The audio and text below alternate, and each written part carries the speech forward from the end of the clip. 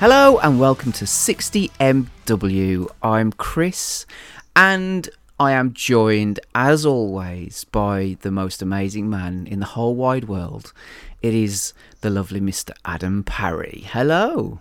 Happy New Year, or moderate New Year, or hopefully better year, or just year. Yes, well, yes. Happy New Year to you and to our lovely listeners. And yes, we are back. It's 2021. Yeah. Crazy. Relaxed, raring to go. Yeah, we had a little bit of time off. I did anyway. I didn't record a podcast in December. Just fancied a break. I mean, I have done in the past. You know, when we did the same coin, we always used to have our Christmas special, didn't we? Which sort of like would be the podcast that the last one we do of the year, which would be sort of like usually the week, or two before Christmas, and it usually be a bit drunken as well. But we did that. We did that in November, didn't we? I think. Yeah. Well, Ben did anyway. Yes, so that was fun. I'm sort of like, well, I've already listened to it when I was editing it, but I'm listening back to it as well. I think I'm about an hour and a half to 2 hours into it, and I don't think he sort of descended into the kind of well, what's the point in having a new Xbox, or why have I got to lick 25-year-old muff? It's crap. Sort of, but anyway, that was fun. Anyway, we are here. That's another show. That's an ABC of gaming, which hopefully this year we'll be doing sort of more semi-regular. I know we say that all the time, but I think we are sort of like more committed to doing at least a bi-monthly show, which would be good. But fuck that. This is our serious journalism show. It is, yes. Well, sort of.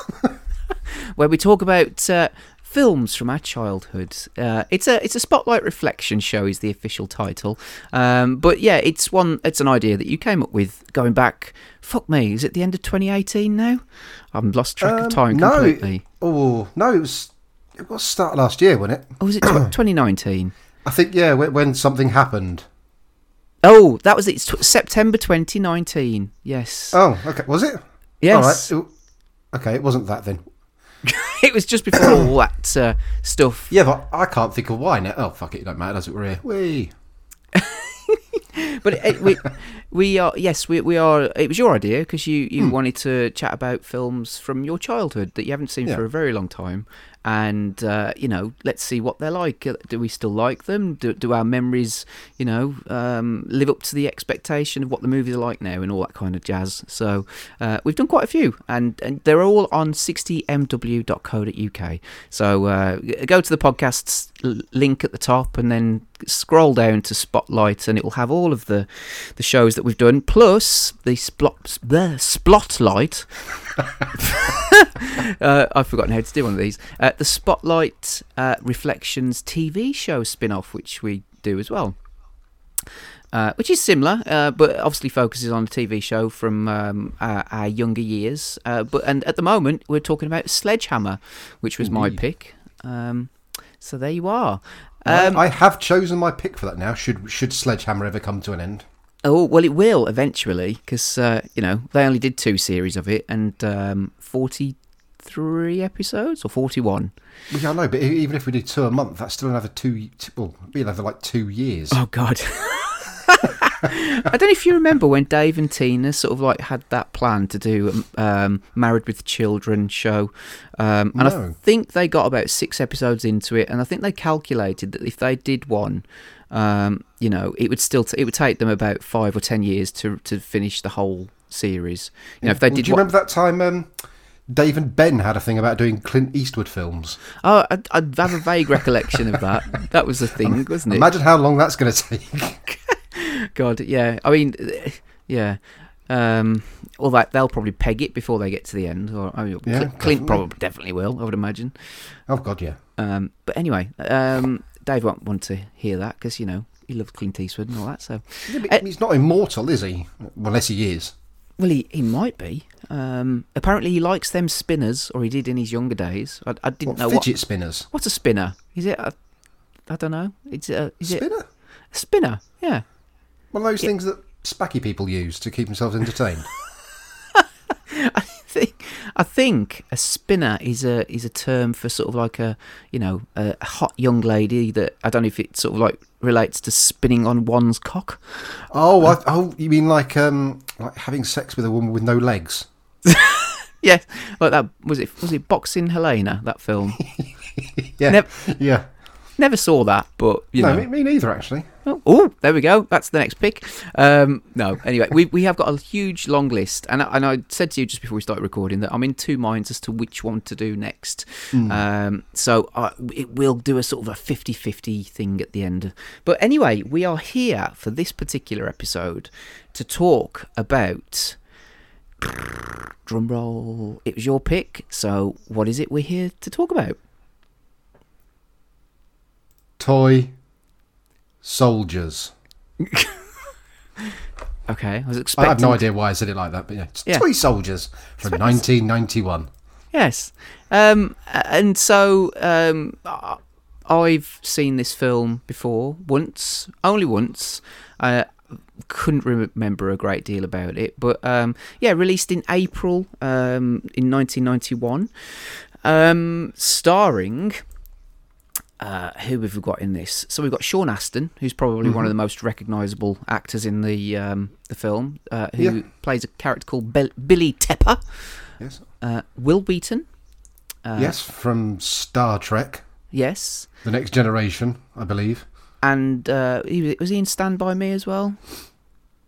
Oh, shit, I think he was an old, wasn't he? Yeah, I think he was one of the kids. Yes, he was. Yeah. So child actors. Keith Coogan, who plays a character called Snuffy Bradbury. Good old Snuffy. What's he from? Now you're asking. Because he either looks like someone else who's older, but for the life of me, I've got a picture. I've got a picture in my head now of an older man, but it's definitely not him because the person I'm thinking of is from 80s films, maybe. So it definitely isn't him. So who the fuck is it? I don't know. I don't know. And then you've got Andrew Divoff, who's plays a character called Louis Kelly, who's the bad guy. Ali Ermey, who you've probably seen in lots of army films. He was actually in the army, and then he went on. He was the drill sergeant in Full Metal Jacket. And then he's been in lots of sort of like films and army related stuff. Yes. Yeah, he's sort of typecast. Yes, but if you do something well, then why not? I guess. Yeah. And then you've got and I completely forgotten he was in this. Denham Elliott, who people will recognise obviously from Indiana Jones, I would imagine, and Trading Places, as the butler. Yeah. Christ, what's his name in Indiana Jones now? I only watched it yesterday as well. This is terrible. Oh, did you? Fuck me. Brody. Yes. There we go. There you go. You got Lou Gossett Jr. Don't forget Lou Gossett Jr. Oh, no. I was getting to him. I was just going to say about Denham Elliott. Always last, aren't they? Hey. I was just going to say about Denham Elliott, actually. Okay. That this was one of his final roles before he died in 1992. Just thought I'd mention that. Sorry. I was getting to fucking Louis Gossett Jr. What do you remember him from then? Go on, seeing as you're his number one fan. Jaws 3 and Iron Eagle. Ah, right, okay. That's about me a lot, really. He just sort of popped up in a lot of... Well, I say a lot, he may not have done, but he seems to pop up in quite a few films in that era. So I remember him from, you can tell where your influences are and where mine are a little bit. An Officer and a Gentleman, one of my favourite films as a child. Oh God, what was it? He was the alien in Enemy Mine with Dennis Quaid as well. Oh shit, yeah. And also The Punisher with Dolph Lundgren. Dolph Lundgren, yeah. He was a detective in that. I don't know why I just remember him in those films in particular. I think it's because I just do. There's no real special reason. Yeah, I do remember him from Iron Eagle as well, and like you said, those are the films that he's sort of most well known for. But there you go. So this, I noticed when I was looking into it today, this is directed by Daniel Petrie Jr., who wrote the Beverly Hills Cop movies, which I thought was interesting, and he's one of the writers on this as well. Yeah, there you go. Yes. I admit I didn't look up too many people or anyone because I was running a bit late on this. Somehow we've had a month to watch it, and I watched it this afternoon like a plum. Well, that's totally fine. To be fair, I watched it yesterday as well. So, but I just want to talk about Sean Astin a little bit, obviously, because I suppose, what are your sort of thoughts about Sean Astin? What do you most remember him for? Goonies was my first thing, playing Mickey, whatever they want to call him. Not so much this, because I've only seen this once. Then more or less recently Stranger Things, and before that, little fat closet homosexual Samwise Gamgee in Lord of the Rings. Yes.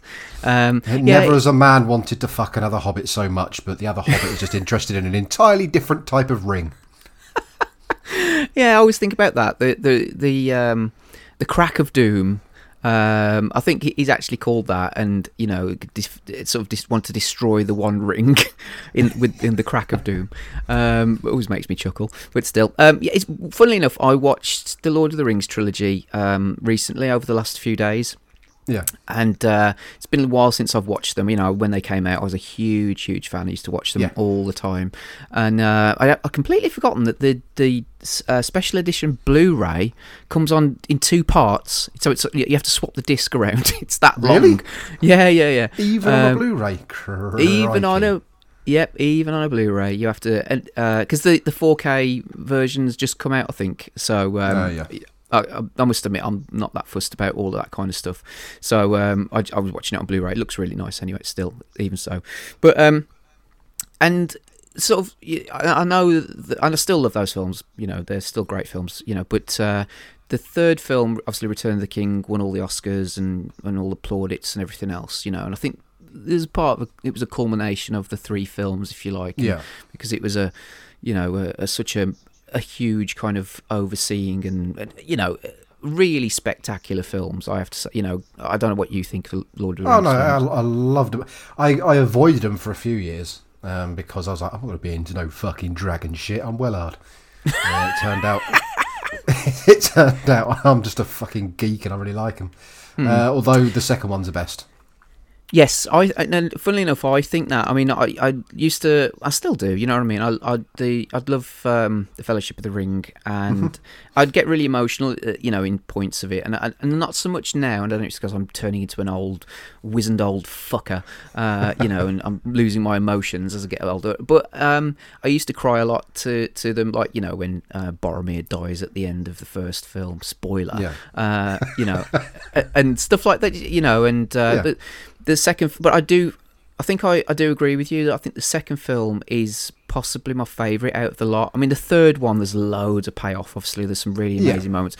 And I must, again, watching it, knowing that we were going to be doing this and talking a bit about Sean Astin and whatever,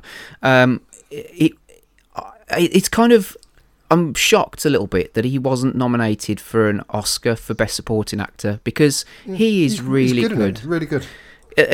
Not saying he's not in the first and the second film, but in the third film in particular, he is awesome. Like, there's a lot going on. There's a lot of emotional stuff going on, but he is really the emotional sort of like anchor of that film. That because obviously him and his relationship with Frodo is a bit fractured because of Gollum and whatever, and the whole scene where he confronts Shelob, the giant spider. It's really good. And it's great, really, really great. I tried to introduce my my kids to it, my 8-year-old and my 4-year-old. They sort of grudgingly sat down and watched the first film, but then at the end of it said, "I didn't like that, Dad." I was like, "Fuck you, then I'll watch it myself." They're great films because in the violence terms, heads get lopped off and things go flying and all sorts of stuff. And then when it came to the Hobbit films afterwards, they just felt really sanitised and over CGI'd, and they were awful.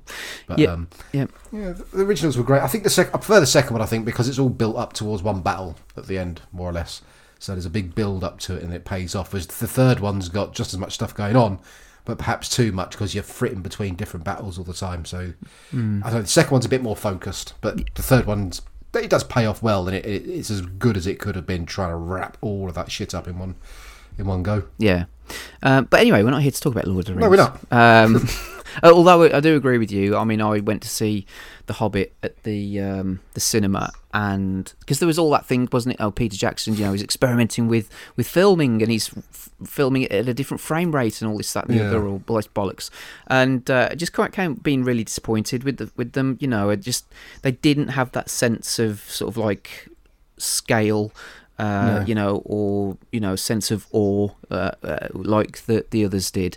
It was lacking the awe, the humour, the action, but like I don't want to say believable because we're talking about bloody orcs and wizards and stuff. But everything just looked so much weird, false, and fake, and wrong. I don't know. I didn't like the look of any of them at all. Yeah. So I still haven't watched the third one. I still haven't bothered because I just thought I can't be arsed with this. It's just not capturing. I did to get out of the way, and it was just like, right, that's that then. Yeah, there you go. But anyway, like I said, sort of segue as we always do when we talk about these. When we do these shows. So anyway, toy soldiers. You want to say Toy Story then? I'll talk. Yes, I'll do my best. I can't get my fucking teeth in. Toy Soldiers. So why did you pick this? What are your memories of it, and what was the reason why you picked it? Do you know what? I'm not entirely sure. I don't think I even put it on the list, but it literally popped into my head, and I have no idea why. I've only ever seen it once. The only recollection I had was people were saying it's a bit like Die Hard with kids.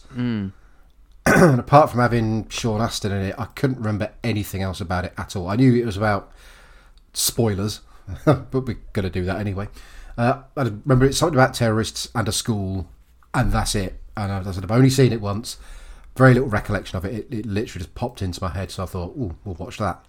No, good choice to be fair, because like I said, it's similar to you. I've only ever seen it once, and I was probably, been about 14, 15 when I would have watched this. Didn't watch it at the cinema. It would have been a VHS watch. My memory of it was not great, if I'm being honest. I sort of like thought, it was just a bit of, Sorry, I've got a bit of a frog in my throat. I think I'm the same. I don't recall loving it. I think I could be wrong here because it was definitely a rental, and I may have rented it from the same video shop where I remember once I rented Backdraft out, and the bloke behind the counter said, because I said I don't know what film to rent, and he goes, "Do you like Terminator 2?" And I was like, "Yeah." And he said, "Try Backdraft." I was like, "Why?" He goes, "Because it's basically Terminator 2 with fire." Which is the weirdest description of Backdraft I've ever heard in my life. That's awesome. But he may have said something about Toy Soldiers as well. I don't think it was a new film. They specialise in 5-6-year-old films or whatever. But I may have rented it out from the same place, probably on the recommendation of this idiot. Oh, that is probably, like you said, that is amazing. What a description of Backdraft. It's like Terminator 2, but with fire. Yeah. Brilliant. Yeah. I was thinking, it's like sentient fire that's trying to kill people. Yeah. Really. But there you go. So, yeah, I mean, kind of coming into this, I didn't really have, or I had low to sort of like medium expectations, do you know what I mean? Because, like I said, it's a film I've only ever seen once, and not, like I said, fucking years ago, which is the whole point of this. But on IMDb, it's not got a bad score. It's 6.6 out of 10, and that's based on 19,528 ratings. Its Metacritic isn't as good, though. It's got a 46 Metacritic score, and that's out of 20 critical reviews. Should we take a few, as we always do? Go on, you take one of the top ones. I'm just going to take a drink. I don't know why I've got something in my throat. I think I've been sucking too much cock. Well, it has been the holidays, so treat yourself. Why not? Either that, or I'm just not used to talking to anyone. No, that's possibly it. Yeah. Right. Ooh, let's see. Toppity top. Let's go with... We'll go for the top, which is 75. This is from the Orlando Sentinel, which is where I get all my reviews from. And that states, although Daniel Petrie Jr., who directed and co-wrote Toy Soldiers with David Koepp, based on William P. Kennedy's novel, has never before directed a movie, he sure knows how to keep things moving. Even with its faults, Toy Soldiers gets by a lot of the time. Which is... I don't know, it sounds quite good. It gets by a lot of the time. It's hardly glowing praise, is it? Considering it's the top review, Yeah. And it's his first film. Yeah. Beautiful. And I was going to say, considering it was his, I suppose, directorial debut, fair play. So I'll take one of the middling ones then. So, I like this one. Entertainment by Owen Gleiberman. It's Dead Poets Society meets Die Hard. The movie is competent, smoothly photographed, and pretty much free of false baby Rambo heroics. It's so inoffensive that you can almost overlook its central drawback, that the students don't have much personality. And then finally we've got some of the... Oh, is that it? Yes! I didn't think that was going to be the end. I was waiting for the next sentence. Oh, no, that's it. I could read you the full review if you really want me to. There is a link. No. You're quite okay. Okay. I'll go for bottom of the barrel. I've got one from the TV Guide, which gives it a whopping 20 by a non-credited staff writer. So probably means someone wrote in on review page or something. Anywho, they say, unfortunately, Petrie's idea of dramatic tension is to expose more boyish flesh as the movie progresses. And as more lumpy young pectorals are flashed, more and more people and objects are exploded. All of this is accompanied by a persistently obnoxious soundtrack that features patriotic fanfares. And as for the four different plots, as the four different plots bump into each other like blinded laboratory animals, we begin to feel empathy, if not pity, for everyone involved. All right, calm down. Not credited staff member. Fucking hell. So there you go. It came out, it was, according to Wikipedia, the budget was just over $10 million or $10 million, and it made 15 million domestic. So it made its money back, and then a little profit, bit. Probably worldwide it made a little bit more back, I would imagine. So that's not bad. It gives you enough money to go and get some food. Yes, not a huge hit, but still not a complete flop either. So there you are. Right then, shall we get to the trailer and then come back and have a little chat about the film? Yeah, although we didn't do the plot summary. Fuck! Go on then, do it. Well, sit down for this one, it's a long one. When terrorists seize control of a boarding school, a group of troublemaking boys decide to resist them. See, I've got a slightly different one on IMDb. Where did you get that from? Oh, that was Metacritic. Oh, there you are. So it's similar, but it's sort of just worded slightly differently. It says here, a group of troublemaking boys decide to take a stand when terrorists seize control of their boarding school. Ooh. Well, it's the same thing, isn't it? Just with a different wordage. Yes, wordage. There you go. Anyway, right, so we'll listen to the trailer and then we'll come back and we'll chat about the film. So here you go. Yes. The Regis School for Boys, where the country's best families... Hey! Bring that back here! ...send the world's worst students. If you're gonna kick me out, kick me out. They'd make 4 prep schools in 4 years. You're trying for the Guinness Book of Records? But these boys are in for a real shock. Fuego! If you do not produce my father unharmed, I will begin executing the hostages. I'm sure by now you have discovered who their parents are. Chairman of the Armed Services Committee. Vice Chairman of the Republican Party. What does your father do, William? Contractor? According to this, he owns the 3rd largest construction company in the world. Yeah, he's a contractor. My boys, many of them, they have a real problem with authority. Are you with me or not? Of course we're with you. But if you get a shot, we're gonna be PO'd.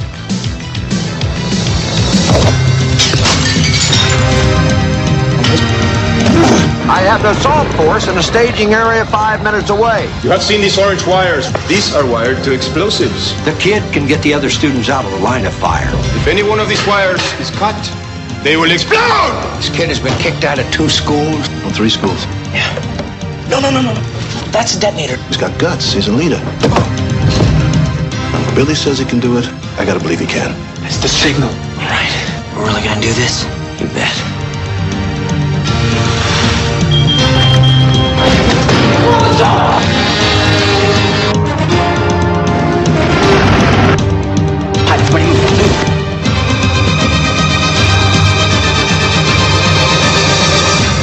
Toy soldiers.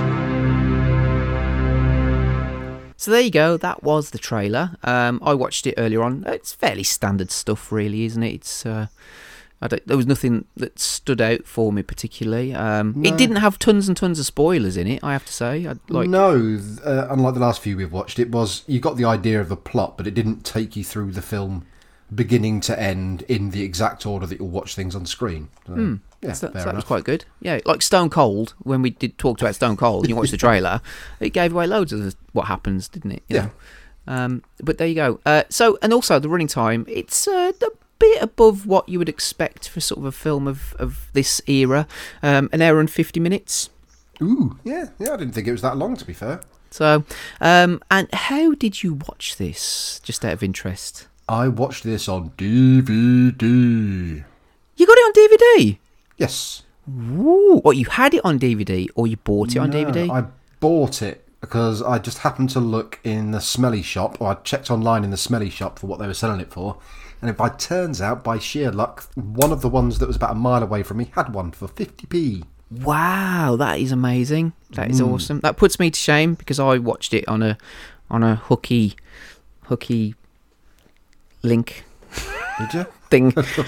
I did start. Well, it is on YouTube, but then I think the quality of it is shocking, and I think it's like it plays it at sort of slower than it should be. Yeah. So it's like on for like 2 hours because it's stretched out a bit. But there you go. Anyway, I'm not sure if it had a Blu-ray release, but yeah, DVD is where I saw it. Lots of special features. Menu. Ooh. Oh, okay. Oh, it's one of those DVDs where that is a special feature. Yes, and it's Chapter the only selection. special feature. Yeah. Subtitles. Yeah. Not even the trailer. Oh, it's a bit of a shocker, isn't it? Never mind. I'll have to have a look whilst you're talking, perhaps, to see if it did have a. I think it may have had a release. So just talk for a moment. About what? About what? My ambiguity towards celery. Yeah, I can take it or leave it, to be honest. Don't really taste it much. I know they say there's negative calories in it, but it's a bit boring to eat. Not sure I like it cooked too much. My mum used to put it in casseroles. Wasn't my favourite thing in the world, but it wasn't exactly offensive. I'd much rather eat that than a sprout. Okay, you can stop now. Right, it's all right. It's because when I put the sort of like Twitter post up, and I thought that looks familiar to me. It was actually released as part of the Cult movie collection by 101 Films, which we happen to write a lot of reviews for. So there you are. Head over to 101.co.uk, 101 Films, and you can buy it if you want to.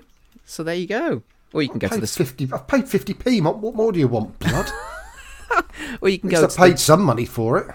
I want to see. I want to see if there's actually any special features on it now, because you've got me intrigued.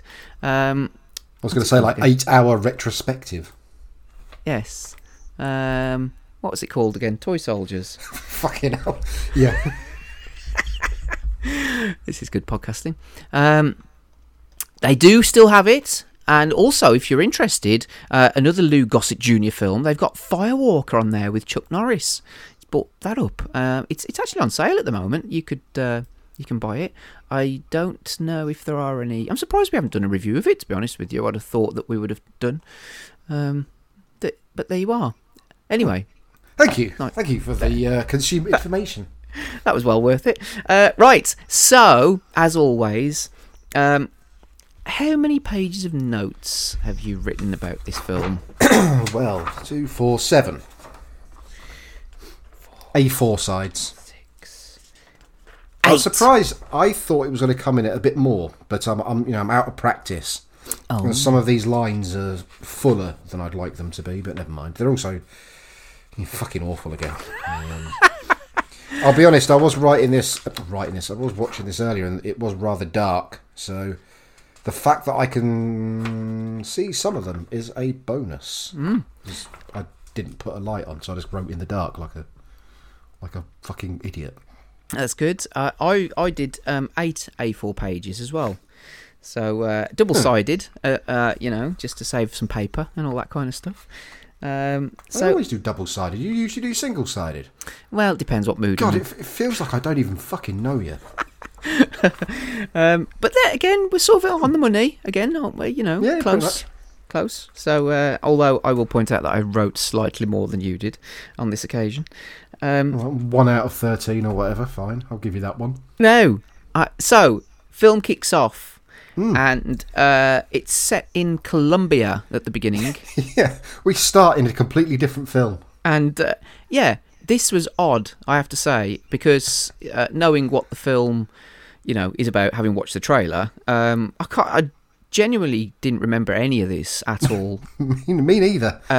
So it kind of made me think about Stone Cold a little bit, because there's a bit of a siege going on. There's a shootout. There's loads of cops and kind of army people and news people running up with cameras, and one market stall exploding as someone absolutely sprays their gun all over the scene below. Yeah. Now, for the DVD, did it have subtitles? No. So when they were speaking what I'm presuming was Spanish, did you have any kind of idea of what they were talking about or what they were saying? Nada. Not a thing. I'm glad that's not... Because I thought, hang on, maybe this link I'm watching it on hasn't got any subtitles. Yeah, well, I did pause it and think, I put the fucking subtitles on, where are they? But then they did pop up when the fella spoke English, so yeah. So a little extra treat for all you Spanish people. You get a few lines that I don't know what they said. Yeah, because sometimes, I must admit, Netflix does this and it really annoys me. I watch films generally with subtitles on anyway, because I find that I pay more attention to them. However, when it's there's like a bit of, say, foreign language spoken in an English-speaking film, it doesn't put the fucking subtitles on. It's like it will have the English subtitles on, but then when there's foreign language being spoken, it just won't have them. What's the fucking point in that? Yeah, I'll tell you what winds me up. When you get a film where there's actually subtitles in the film itself, when you turn on the subtitles, it puts subtitles over the subtitles that exist in the film. That riles me. Yes. Well, there you go. So it was kind of like one of those things where you see... the head terrorist, as I named him. I called him Ponytail at this point because that was the only thing I knew about him. He had a pony tail. Yes. And he's in a courtroom and he's threatening like a judge. And there's a woman standing in the window. And because the judge isn't helping, is he? Because he wants his dad, basically, this poor terrorist. His dad's been done for some narcotics things, and the judge is... the judge ain't panicking, to be fair. He's being quite helpful, saying, look, the US have got him, so there's nothing I can do. And, he speaks some Spanish to one of his lackeys who stood by a window, because all of the hostages are lined up at the windows. And, he just elbows a woman in a pink dress out of this window. And she falls a vast amount of time and splats on the stairs below. And we get to see her body on the steps. Yeah. That got my attention. It was like I wasn't expecting that at all, because in my head I had this down as kind of like a kids' film in some ways. Do you know what I mean? I didn't expect it to be quite as violent or having as much swearing in it as it did. Like Teenage Home Alone with terrorists. Yeah, I was thinking. Yeah, definitely something like that. So when this woman takes a header out the window in the first couple of minutes, I was like, "Fuck me." Okay. Yeah. And then so they all run up to the roof. And they take the judge with them and all the terrorists. And I am getting some vibes of Die Hard here. And then obviously the helicopters turn up and whatever. And they take the judge with them in a helicopter and then chuck him out. Yeah. Yeah, fucking hell. I mean, he did help them. They killed that woman. Obviously, they just had something a bit grander for this judge.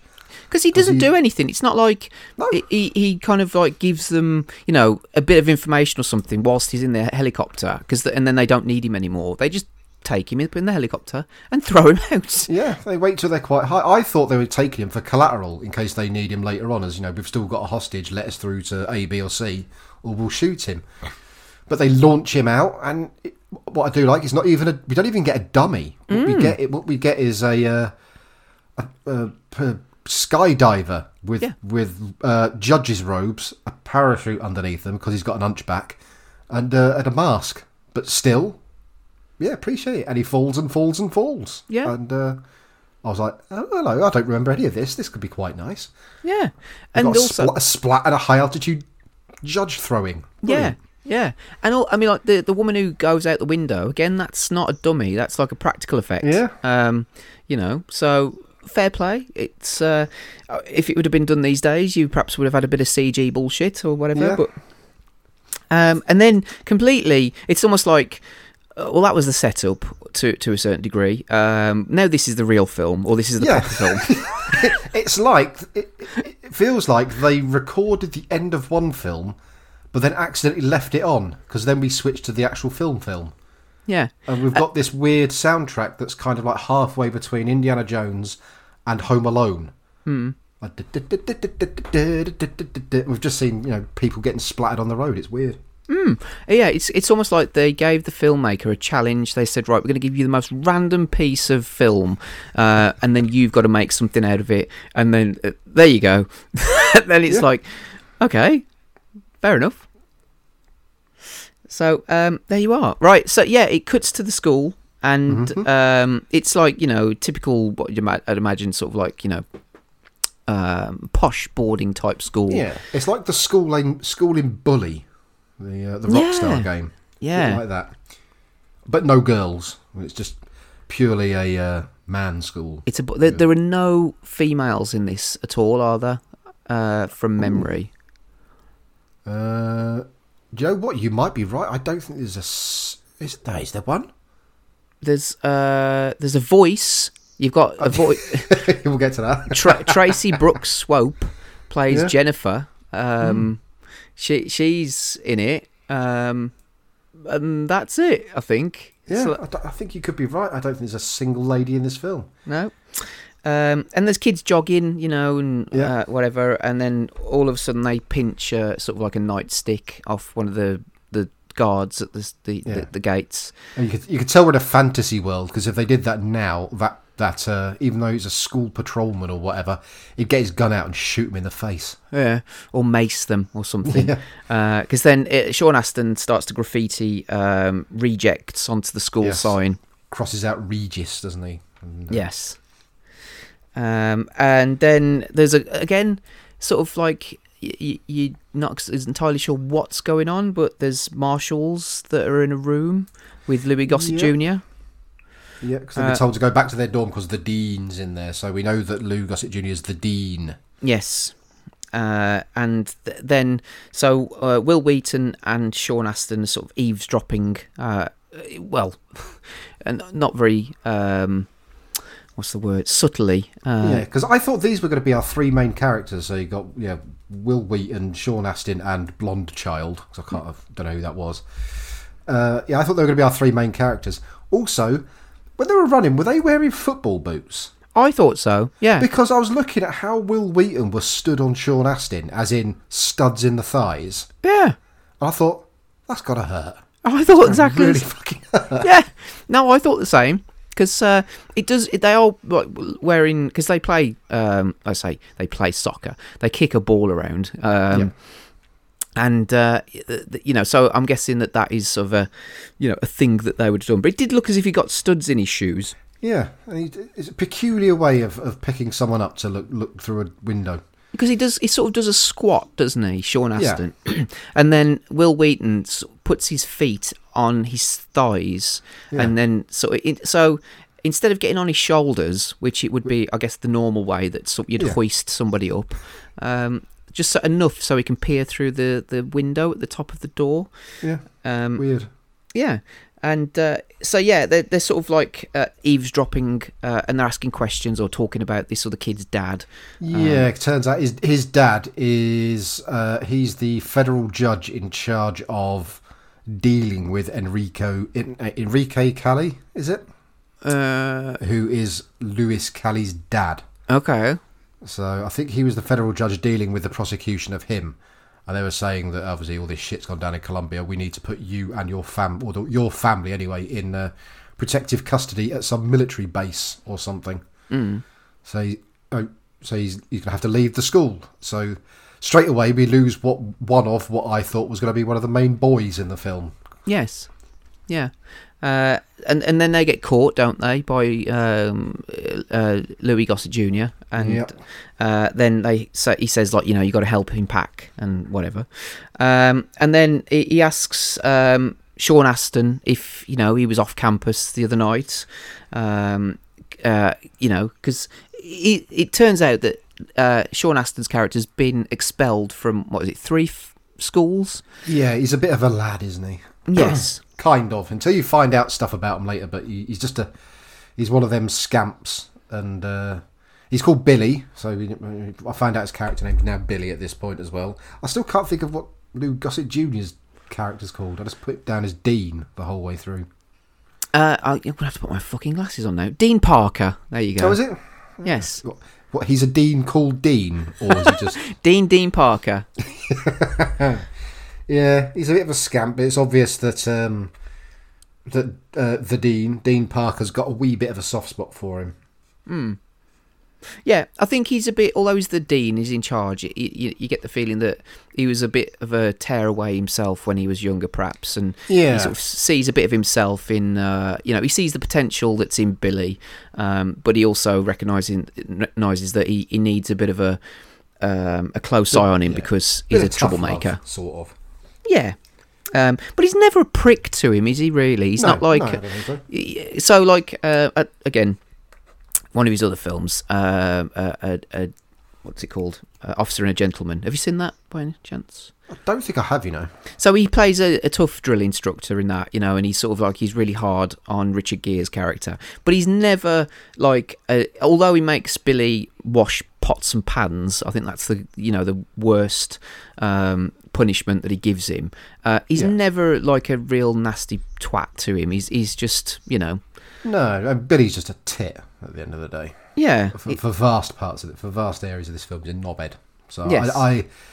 I'm probably closer to the Dean's age than I am Billy, so it's probably why I sympathised with him. Yeah. And so anyway, and also I think they find some of their pranks quite funny, don't they? Yeah. They're never like, it's never sort of like I'm thinking of The Simpsons where, what's his face? He's always going, Smithers! No, not Smithers. What's his... Superintendent Chalmers. What's his... Yes. Yeah. Super Nintendo Chalmers, yeah. That's him, yeah. What's... Skinner. Skinner! That's it. Yeah. He's always going, Skinner! He's sort of like I think that him and Denham Elliott, who's the headmaster, they find their pranks a little bit amusing. They're never pissed off particularly, are they? Amusing, and I think they admire some of the ingenuity. Yes, but we'll get to that in a little bit. So anyway, then we go to Billy's... Bye, blonde boy. Bye. Yes. Yeah, it was nice to see you for like 2 minutes. He must have thought, oh, cool, I'm going to be one of the kids in this film called Toy Soldiers. And then he got his script through the post, and it's like, why is it 1 page long? My notes are longer than his fucking script. And so then, anyway, Billy's wearing the most 90s t-shirt, I think, ever. It's one of those t-shirts where it's basically it's split down the sides, isn't it? Yeah. So you might as well not be wearing anything. And there is a lot of... one of the reviews that you read out earlier on about showing the pectorals, I didn't really notice it at first, in the first maybe couple of scenes where they're all together in the dorm. But then, I think by the third or fourth one, they're all generally in a state of undress, whether they've got the tops off or the bottoms off or this briefs would have been on. a good film to go on a date with. when Yes. you're young, because you've got explosions and blood for you, and lots of tight pants and pecs for the lady. You could get away with taking a girl to this action film when you were like 13 or whatever, 12, if you could get into the cinema anyway. So yeah, and then they leave the room after hours. Yes. Him and his crew. They communicate via hitting of the radiator. Yes. Apparently 3 hits means, come on all, let's go. And they go into the basement, and there's a hole in the wall. Did they dig that hole? Did they create that hole? Don't know, because it's just like, well, they're just this posh school, just left a few bricks uncovered or something. Yeah.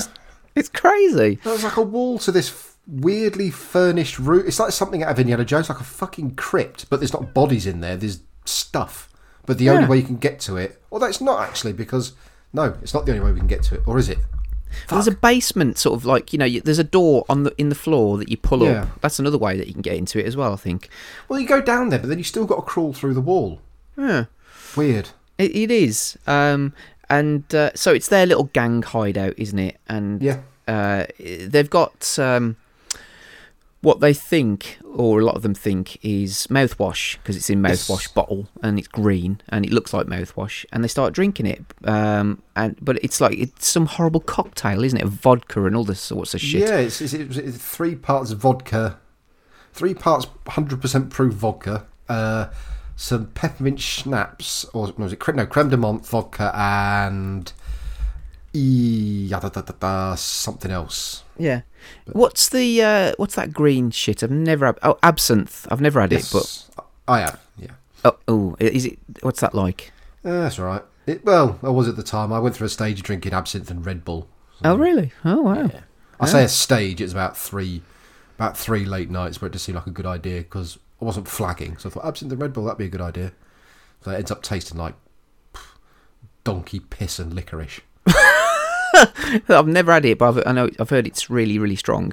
Vodka and Red Bull was sort of like my choice of drink by the time. But I was starting to flag it in the evening. Yeah. But yes, anyway, I digress. So anyway, you also sort of like start to discover that Billy is, he knows his stuff a little bit as well. He's quite ingenious, or he's got a bit of ingenuity about him, because he creates he can tap into the phone line, can't he? Well, also before that, he says he's selling this booze to other people for $35 a bottle, which that's quite a high price for something that's 20 years ago. It is, I mean, you could buy 30 years ago. You could buy a couple of bottles of vodka for that. Yeah. I'm guessing that, well, obviously they've done it to disguise it so that the teachers don't, absolutely cotton on to it. But whilst they're kind of like talking about the booze, they're also talking about quite a lot about wanking, which humping each other's sisters or mothers, wanking. Yeah. Teenage boys, you guess that's what you would do, isn't it? Yeah, fair enough. I vaguely remember those days. So. I mean, I would have been able to have concocted the ingenious thing that he does now anyway. No. So he taps into the school's phone line, and then they decide to call a sex line. And which is quite good, because she asks, because the lady on the other side of the phone, is it Jennifer? Yes. Played by Tracy Brooks Swope. Got to give her credit, because she did have a good part in it. Yeah, she did a decent job. But she asks who they are, and Billy says, "My name's Steve." But then he gives Steve characteristics of all of the people there. Yeah, so ends up being a 5'9", blonde-haired black man. Which I did think was quite funny. Because would you say that they've got personalities, is I suppose a question, because one of the criticisms in that review, one of the reviews that you read out, was that they didn't have any personality. I think they do. I think usually in films like this, if you've got five characters, 5 boy characters, whatever, who form a little gang, they all tend to have really different personalities. You'll have your mouthy one, your cowardly one, your fat one, your angry one, and your other. They're all distinctly different. So a bit like the Goonies kind of thing. Yeah, exactly. Yeah. Whereas these, they haven't necessarily. They're just a group of people who, I suppose, some of them are fairly similar, which actually probably rings quite true. You don't tend to, when I was a teenager, I didn't go, right, who can I hang around with who's vastly different from me, and then we form a gang, say, right, we need a third wheel or a fourth wheel here, who's completely different and just fills in a gap. It tends to gravitate people you've got something in common with. Yeah. So you've got like the Hispanic dude. It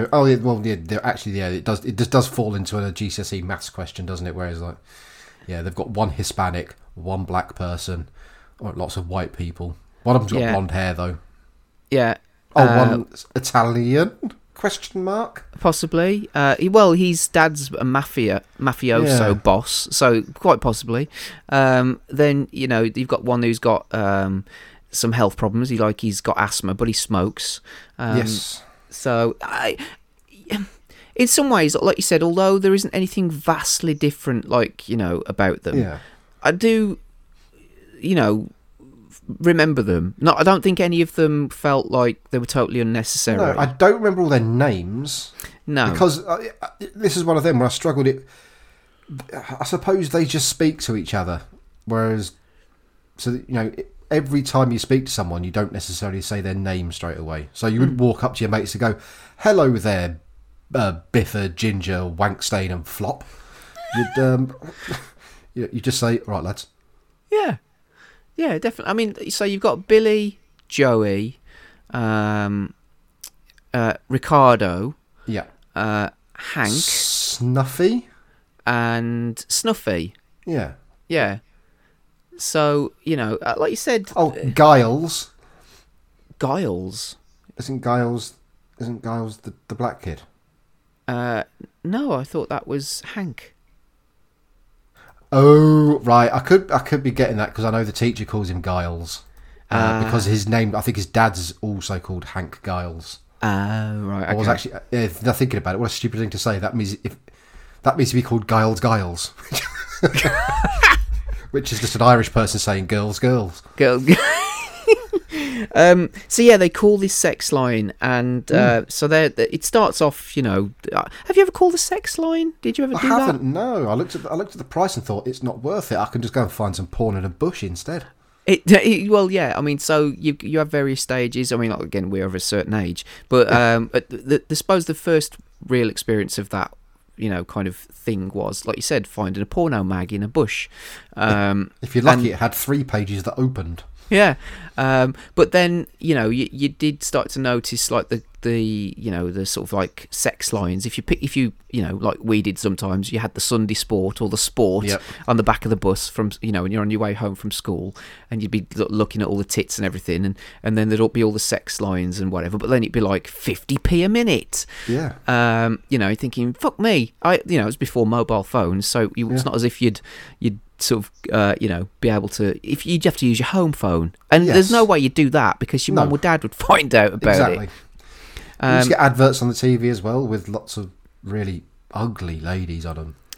Yeah, and it would be sort of like, call this number for fun, and all this stuff. And then it'd be like sort of more later at night, there'd be the more sort of racy ones, with women dressed as insane. Now, one of them was 0891 50 50 50. Yeah. I'm not sure if that was the woman's one, or was that hilarious homosexual line with the brilliant advert of stereotypes. I was just going to say, I think that was the gay one. Well, no, because that had a voice like that on it. Yeah. Whereas the 089 one was like a thumping dance tune. 0891 50. Yeah, no, I do remember that. And then sort of like, in this era, you'd have, we had Sky, and I've told the story before about, kind of the Sky box was the remote control was downstairs, but it was also connected to my TV upstairs. So anything that was on downstairs, I could watch. And then, like I said, late at night, one night, all of a sudden the 10-minute preview on the adult channel came on. I was thinking, hi, what's going on here? So there's that. I'm talking about the evolution of sort of, sex, lines and all that kind of stuff. So, but then it became mainstream, didn't it? It is, yeah. Babe Station happened, and it was just like, if I was younger, I'd be thinking, oh, cracking, I'd have to search for anything. But it's just another one of those things where you just think, these generations now, they have no idea of the hunt that we used to have to go to get our kicks off like that. No, and so, like you said, so it now there's the free view where you don't hear anything, but clearly people are phoning in, and again for premium rates, and they're you can see the women sort of gyrating in various what you'd imagine sexual positions that the person on the other end of the line is saying, oh yeah, I want you to take it up the arse. But looking at them, looking at the state of our, you wouldn't want to hear their voice anyway. Well, the thing is, darling, I'm just rubbing my clit for you. Go on, stick your fist right up me. Cool, that feels well nice. But it's like, it. Also, what if it may be me, and I'm thinking cost first and foremost. Why would you want to talk to them when you can just watch it for free? Oh, yeah, it makes no sense. But anyway, back to phone sex lines. I was always intrigued by them, but and there's all that famous scene in Punch Drunk Love with Adam Sandler. Which have you seen that film? That's no, never seen it. Paul Thomas Anderson, and he's a lonely guy, and he phones a sex line, and then he gets kind of blackmailed, which is part of the plot and everything else, but whatever. So there's some of them where I think, you can it's a lonely person talking to somebody on the phone, and then there's ones like this going, oh, I've got stockings and high heels on. Do you want me to keep them on? And all this kind. I don't know why I put a slightly different voice. Oh, I've got my black bra and panties, and and all this. You're getting aroused, and so he does go through. So anyway, Louis Gossett Jr. he picks up his phone, or he notices. I love this. I don't know why. He notices one of the lines. He picks up the phone, and it just says, "My nipples are very red and very, very hard." Yeah. Just tickled me pink, that did. So they're all getting their rocks off at this, really, aren't they? It's like they're having a game of cowards, because they're all really quite excited at this. But no one's taken the actual first step of getting the wang out and started tugging yet. So it's like they're playing who's going to go first. Because, as soon as one of them has a go, everything's coming out. They're all, That table's getting covered very, very shortly in Themen. Yes. Or as Dave has always told his little story about Soggy Biscuit. Yeah. So anyway, Louis Gossett Jr. goes on a little hunt in his dressing gown, and it's still just the sex line going off while he's looking around. I don't know why, I just love the editing of that he's poking around like an old man, and it's still like, oh, it's so soft and so big. Do you want me to touch it? Oh, it was great. Yeah.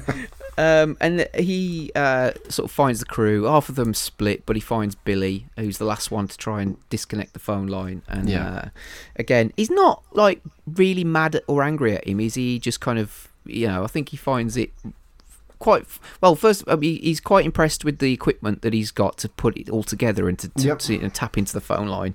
And then he notices that his crew are there and pulls them out, sort of thing. Not pulls them off. But then he also he dismisses them, but he does make Billy smash up his equipment. Yes.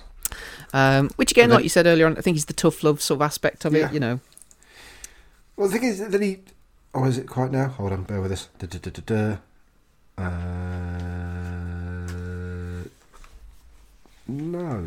No, we're not there yet. Okay. Is it? Hold on. No, not quite yet. Yeah.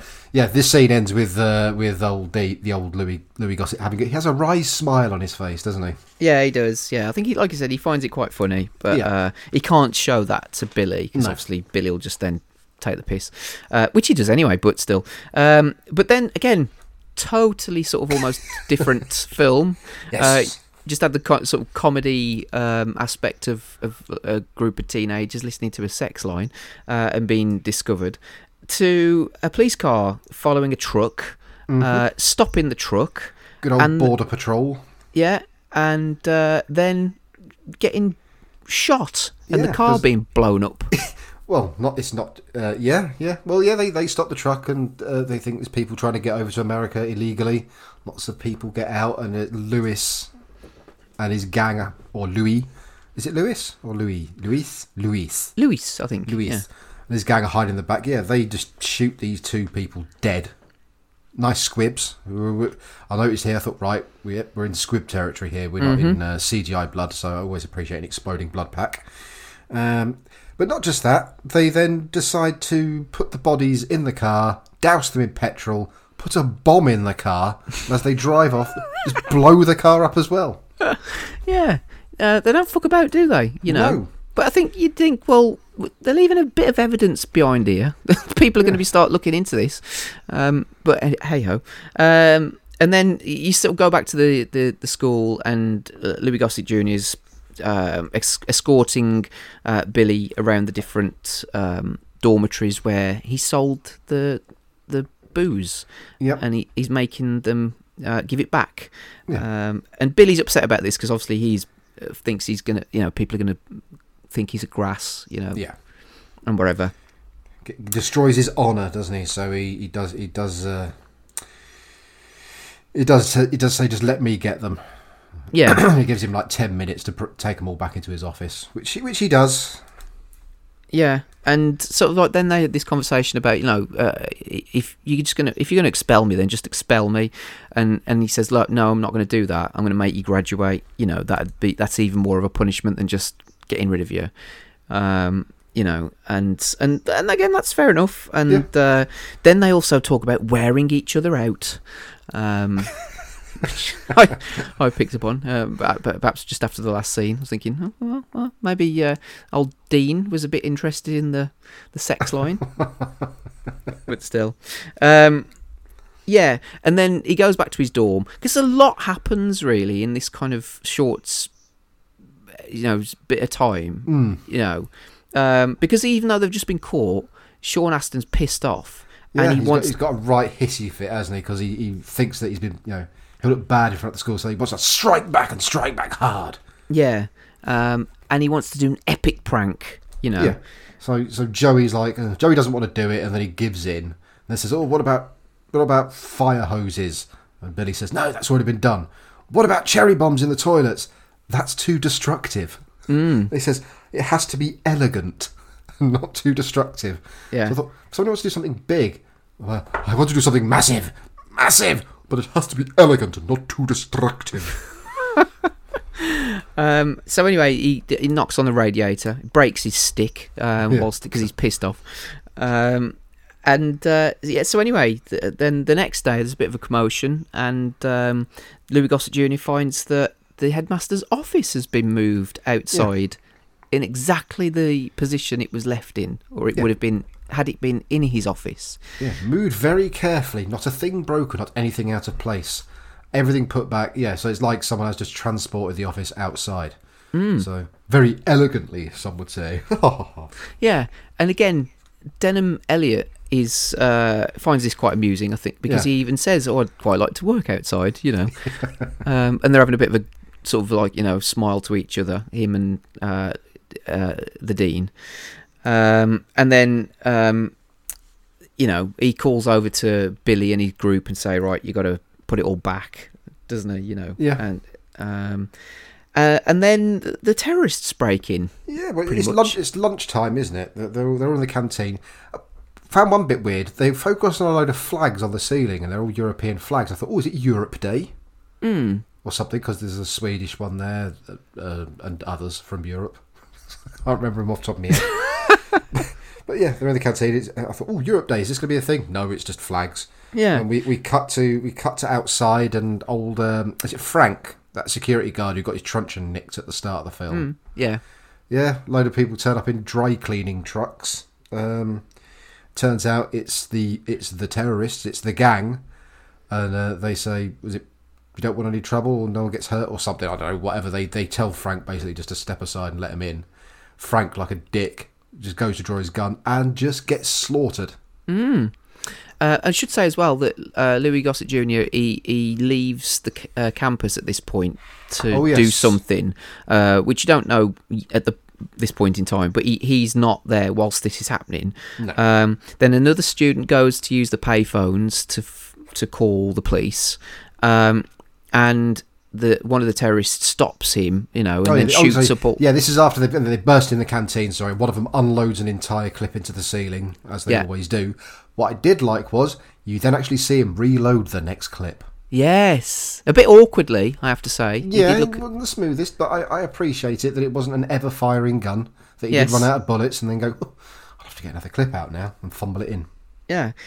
And so they shoot up the phones, and I thought they'd shot the kid at first. And then a teacher comes along. The teacher goes, "Stop! Leave that boy alone!" Gets walloped with a gun and then gets shot in the head. Yeah, and I was like, "Fuck me!" Like I say, it's pretty brutal. This is, I totally didn't remember any of this at all. No. And then the terrorists are setting up that gun emplacements, and it's like a scene out of the A-Team where they're making the school bus into a snowplow. You see them putting a load of C3 up because they can't afford C4. What's the difference between C3 and C4? I don't know. Funnily enough, C3. They've got like a massive 50 caliber machine gun that they've put up in is it near one of the turrets of the school. Anyway, they got that.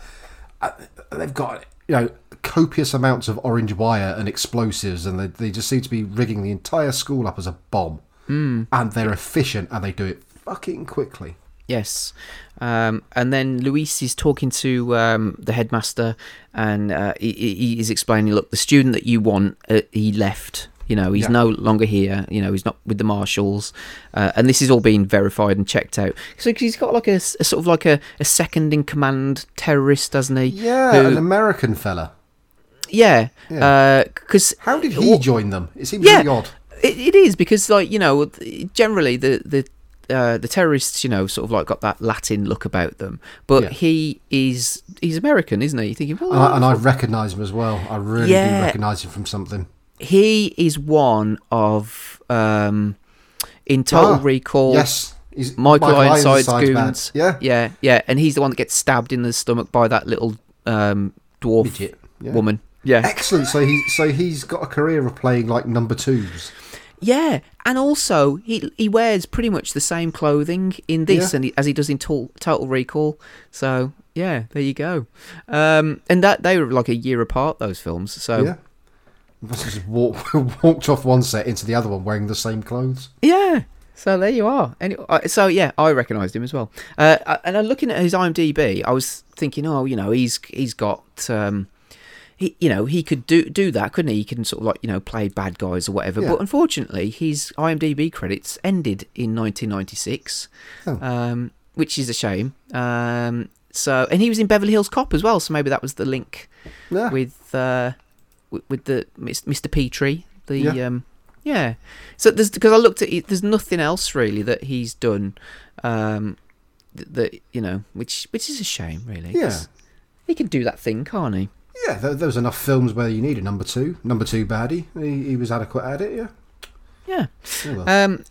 So anyway, they then sort of find out that most of the kids, particularly the Billy's group, they've all got powerful parents. Yeah, this was really odd that they were all like, your father owns the third largest construction company in the world. Yes. Not in the country, in the world. That's cash. Yeah. It's like making Dubai hotels. That's proper rich. Daddy's probably got 5 or 6 islands.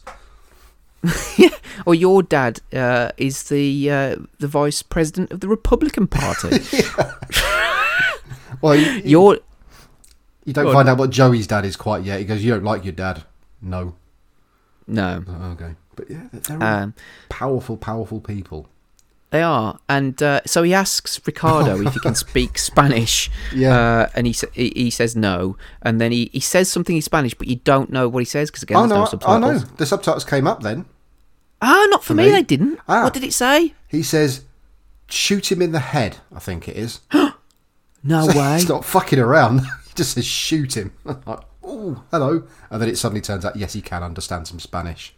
And because he was lying, he kneecaps him. Not shoots him, but he bashes his knee with the machine gun. Nice. Again, nice move. Not fucking about, are they? No. What I like in this is though, like, now, if it was made now, like, I don't think you'd have to be like, they'd be looking at, because they've got like their school files, haven't they? And it'd be like, yeah, right. Is there someone here called Elliot Google? And they'd be like, yes.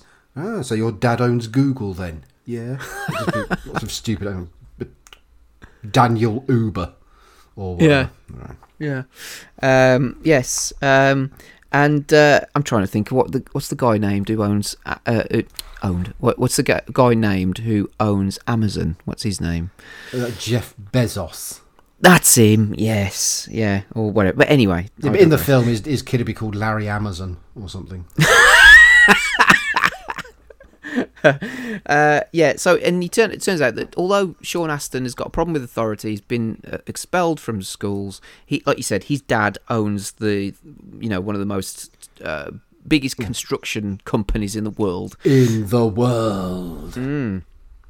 And because he steps in, doesn't he, when Ricardo gets clouted, and then this is like him and Luis have their first confrontation, and he tells him not to fuck with him, doesn't he, basically? So, because at this point, then, what is their plan? Because obviously he was there because he wanted to get the kid. They wanted the kid, the blonde one who's called Donahue. Right. They wanted Donahue, basically take him as hostage, because then that would stop his dad. Or try and blackmail his dad maybe into giving Luis's dad a smaller sentence or let him go or something. Just use him as a counterbalance, a hostagey thing. But he's obviously decides at this point that, hold on, we've got lots of very rich and powerful people's kids here. We don't need Donahue now. We'll just have these ones and we can work. He says we can work with this. Yeah. And so then it cuts again to the dean, and he's talking to another cop. The sheriff, because he's got his car spray painted by Billy with rejects on it, and so the sheriff is pissed off about that. But then the dean says... I was a little confused what was going on here. Because he's got all the bottles of mouthwash in his boots, hasn't he? Was he just trying to... Because he said, was he blackmailing him? Because obviously Billy had to get the vodka from somewhere, and he says, doesn't your cousin own the booze shop down in the town or whatever? Yeah. But at first, I wasn't sure if he was trying to insinuate that his family had sold his kids booze when he knows they're underage, or was he trying to sell it to him for profit? Probably the former, to be honest. I would say the former. I think it was more a case of, look, you're pissed off that my students have vandalised your car, but your cousin has been selling underage people booze. Yeah. So get your cousin to stop selling them booze, and then I'll get him to stop vandalising your car, kind of thing. Yeah, my first thought was, though, honestly, because I was feeling a bit stupid, why is he trying to sell him booze? Dodgy mouthwash. Especially because his cousin owns a liquor shop. He could just get it for free, couldn't he? But anyway, I must admit I didn't go into that deeply. But yeah, so then they hear about a shooting at the school. Yeah. So obviously they'll rush off to it, and they find the dead body at the gates of the Frank security officer. Yeah. And he's got a blanket over him, or like a white cover. But Louis Gossett Jr. is just allowed to go and touch it. And now this is a running thing. From this part of the film onwards, I'm thinking, why is Louis Gossett Jr. still around? Why is he being allowed to do these things? Why is he trying to get involved so much? Everyone's telling him no. Why don't they just get rid of him, or just take him away and put him in a hotel, or handcuff him, or something? But he's just allowed to be everywhere for some reason. He is. He's like in the inner circle of the army, the FBI. He's listening to all the conversations, and he's involved with it all. And again, I didn't go into too much detail and thinking, well, you shouldn't be there or whatever. But he is, isn't he? And so then the local police try and deal with the situation.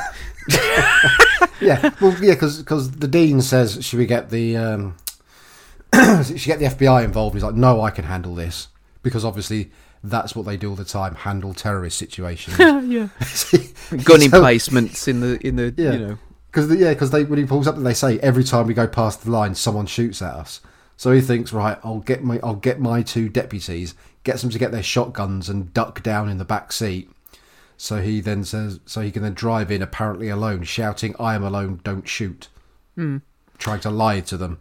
And they light his car up with that 50 cal machine gun. Yeah, and then blow it up with a rocket launcher.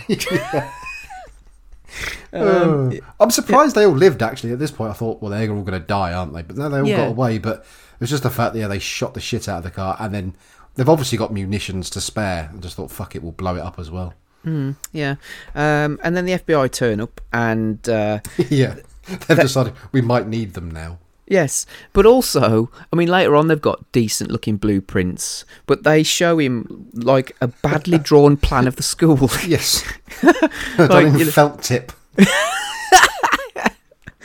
And then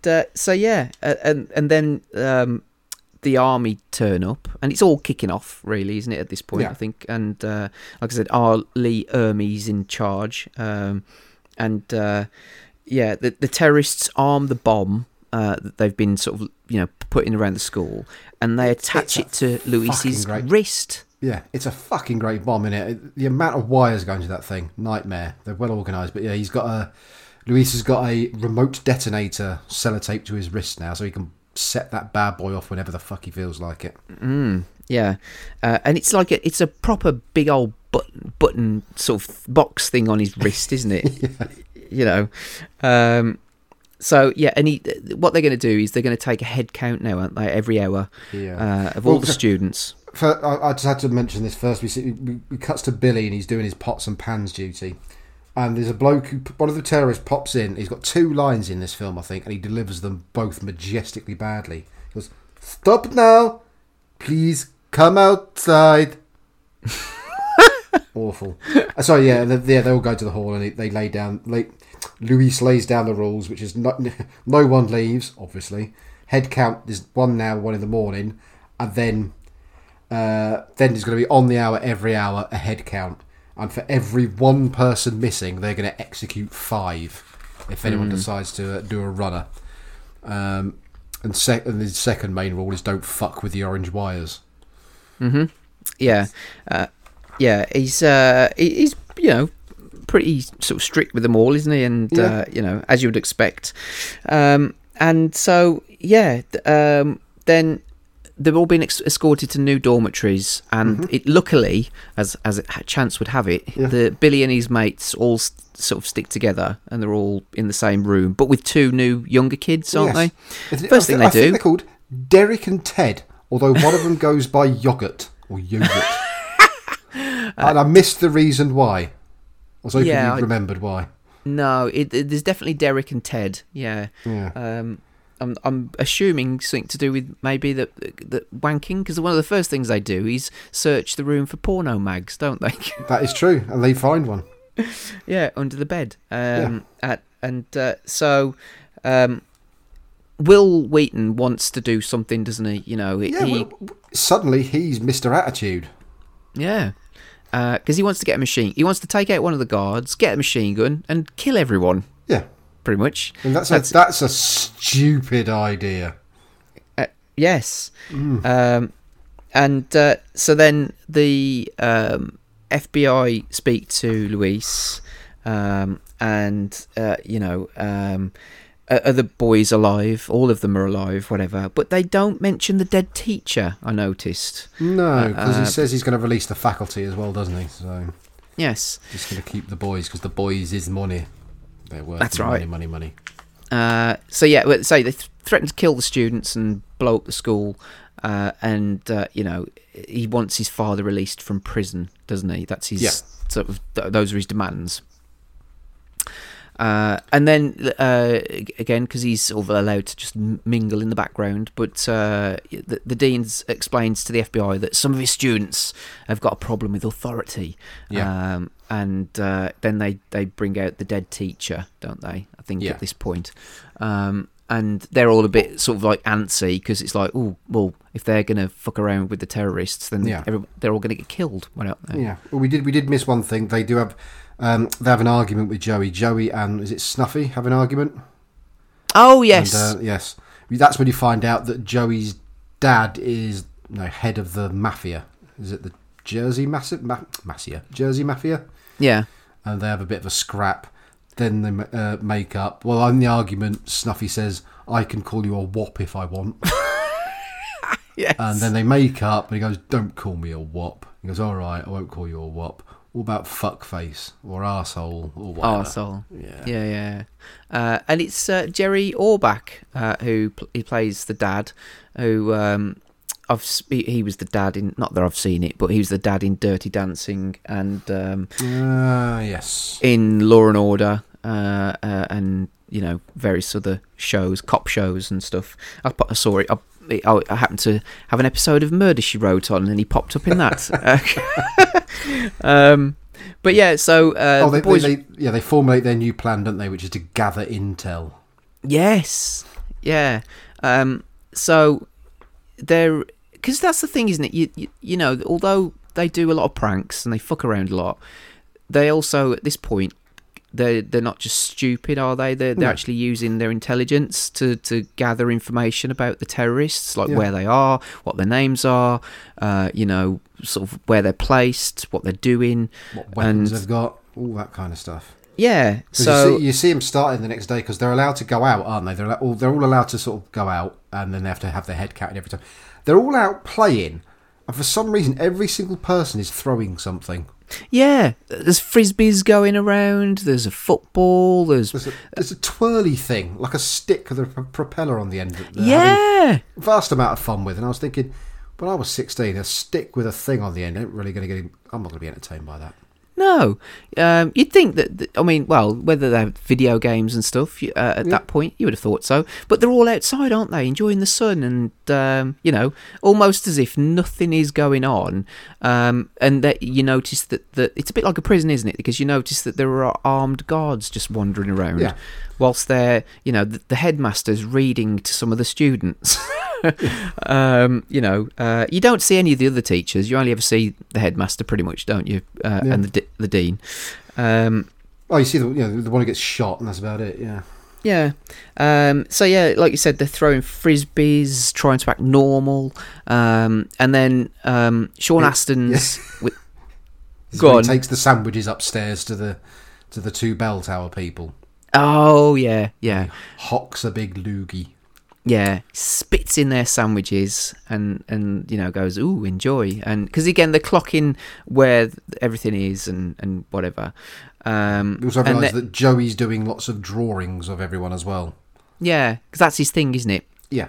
Which you find out a bit later on. But then there's this big kind of like town meeting with all the parents of the kids. Yes. Which obviously they're understandably upset. And I mean, but you don't see Billy's dad. He's not there at all, is he? No, you don't see Billy's parents. I don't think. Oh yeah, you see Joey's dad in the background. I don't think anyone else really makes themselves known as a parent of a principal character, do they? No. Really? Just a room full of parents, all sort of like going, oh, won't somebody think of the children and all this stuff. One woman's really upset because she's not from a rich family. Her child got there through a scholarship. So why should the poor kids suffer as much as the rich ones? Yeah, but they pretty much just want the FBI to shoot the terrorists, don't they? Yeah, more or less, yeah. There's no thought of negotiation. It's more about, like, well, just kill them! And again, another head count done, and the head terrorist, Luis, is sort of like, watching TV, and the person on the show is saying that they won't negotiate with terrorists, and like, we'll see about that. And then like I said, the sort of spitting in the food, clocking all the weapons and everything, and they're making notes, aren't they? They're making a little file, a little book, a little scrapbook. Yeah, and drawings of all of the terrorists as well. Again, quite cool. So then the crime boss meets up with another sort of mafia figure, and they find out what the demands are, which is that he wants his dad released from prison, and because they've worked together before in the past, or the families know each other, they reach out to Luis's dad in prison. And then Sean Astin sort of like talking to roommate about switching the chips on the remote. Yeah, this was an insane plan.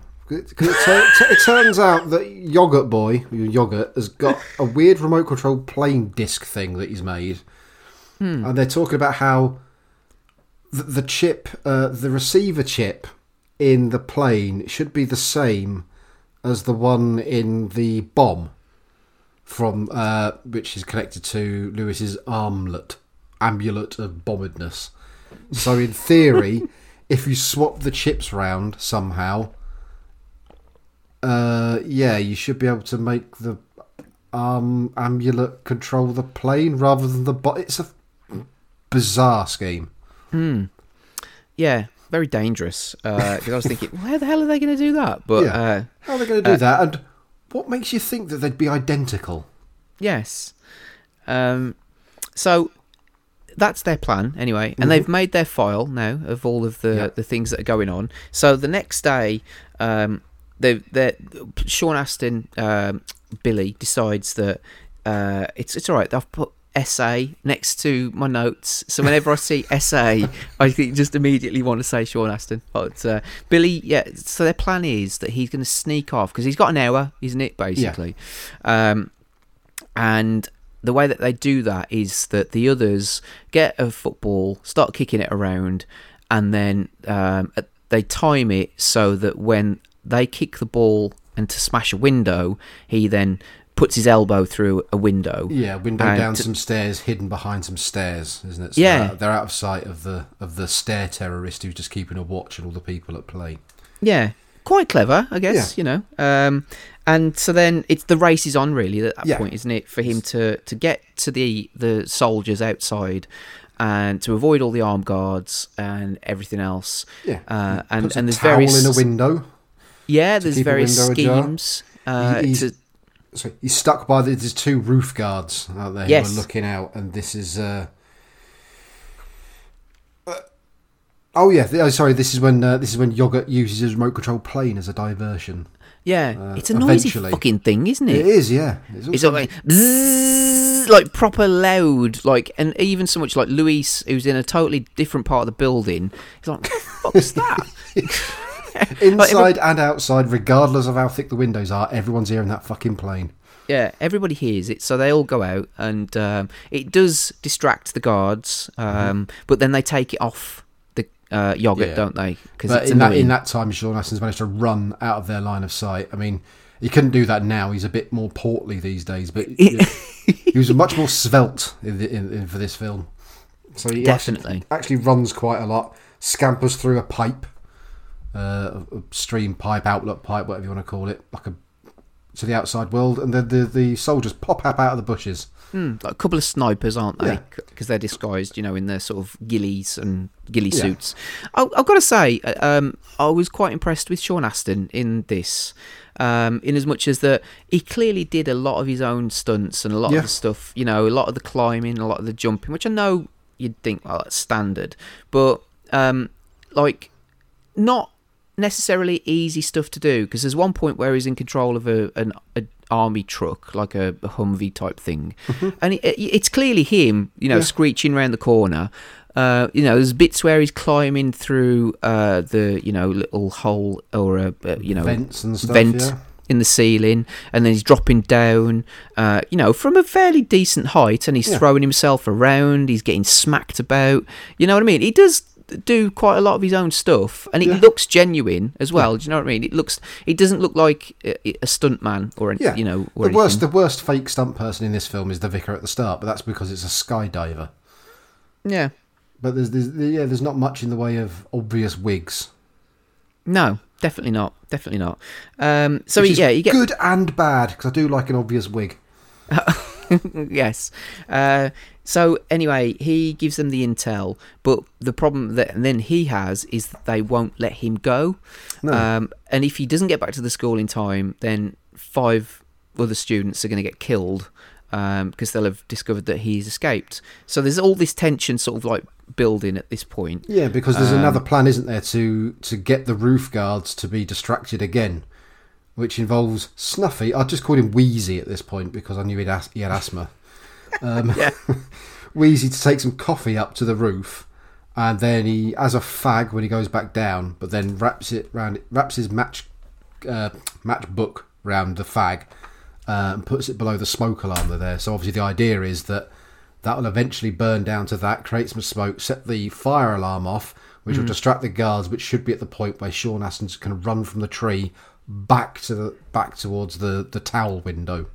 And it does work, except Sean Astin's not there. Yeah. So, a good plan, but unfortunately, because the soldiers and then at this point he's talking to the dean, who's flown in on a helicopter. Yeah. And he explains, I've got to go back, and again they kind of won't let him. So then he runs off, doesn't he? He pulls the tent down, gets into a jeep, and he drives off. There's a bit of a chase going on at this point. They're chasing after him, and again he's sort of driving the truck, and they come around the corner. He's gone up a hill, but the next thing you know is that he's got out the truck and it's rolling back down towards them. Which again, that was quite good. Yeah, not bad. And then so the smoke alarm goes off at this point. They discover the smoke alarm. They rip the wiring out, but then they go back to the roof, which has fucked his plan up. And then bell goes. It's head count time. Yeah. And then he's running back, and because he's not taking his time, because the pipe that you talked about is full of water, and because he trips and falls in it, so he's soaked. So even if he gets back, he's going, "What the fuck am I going to do? What's he going to do?" So he goes back, and then the count's off. So they go, and Luis is saying, "Count them again." Yeah. So. Luckily for Billy, he's still waiting in the bush soaking wet, but a helicopter turns up. Yeah. There's a couple of helicopters, so they decide to shoot one of them. Yes. And while they're shooting, he fucking makes a scarper for it. Yeah. There's another count, which is still off. So he gets to the window at this point, and he gets the towel, and he decides to strip off. Yeah. So you get to see a bit of his arse as well, a bit of tanned arse. Whatever turns you on. Well, actually, no, it's not tanned. His arse is quite white compared to the rest of him. Then they get 5 students, and they're about to kill them, and some of them are his friends. And then he turns up all of a sudden with his towel wrapped around him, and he says, I was in the shower, I'm sorry, I didn't hear the bell, and this, that, the other. Which sounds plausible, but they check him to make sure he's wet. Yeah, I mean, I don't know why they had to feel his hair. You can look at it. Yeah. That was very sort of like odd. And then Luis takes him into his office. Have a bit of a chit chat, don't they, at first? Yeah. But then he slams his face into the desk and he whips him, doesn't he? Yeah, whips him with like an extendable TV aerial or a pointer or something. Just smashes him across the back several times with one of them. That'd hurt. It would, yeah. And then cut to the tents, and the FBI say, the president's authorised a deal, even though they've said they're not dealing with terrorists and whatever. Well, no, who is it who says that? Because is it the military? The military and the dean want to go with Billy's plan of swapping the chips. Yes, which is insane. Why you'd follow the plan of a child? And then the FBI comes and say, no, we've got the deal. But they're saying, no, we need to do the Billy's plan. We need to let these school children break into the office of the criminal mastermind and swap some chips around based on a child called Yogurt's electrical knowledge. And also, the army's up for this, but the FBI aren't. No. Because they say, well, what are the chances of casualties if you carry out an assault? And they say, well, there probably will be some. And so they say, well, we're not going to do it then. We're just going to go ahead. But so at this point, though, you go to a prison. And I thought that the father was being let out the prison, but he's just... Yeah, I thought that. Yeah, he's just being spoken to, isn't he, at this point? By his lawyer. Is it a lawyer? Well, it must be a lawyer of some description. Yeah, and he writes down a load of numbers, like a code. Yeah. Which gets back to his son, which obviously we don't know what that is. And it turns out that you find out who Will Wheaton's dad is. Yeah. And he hates him, doesn't he? Yeah. Because they want to let him go. Luis says, look, we're going to let you go. And he goes like, fuck my father and fuck you, kind of thing, and then he makes a run for it, doesn't he? But he beats the shit out of one of the terrorists first. Oh yes, sorry, yes, I misread my writing.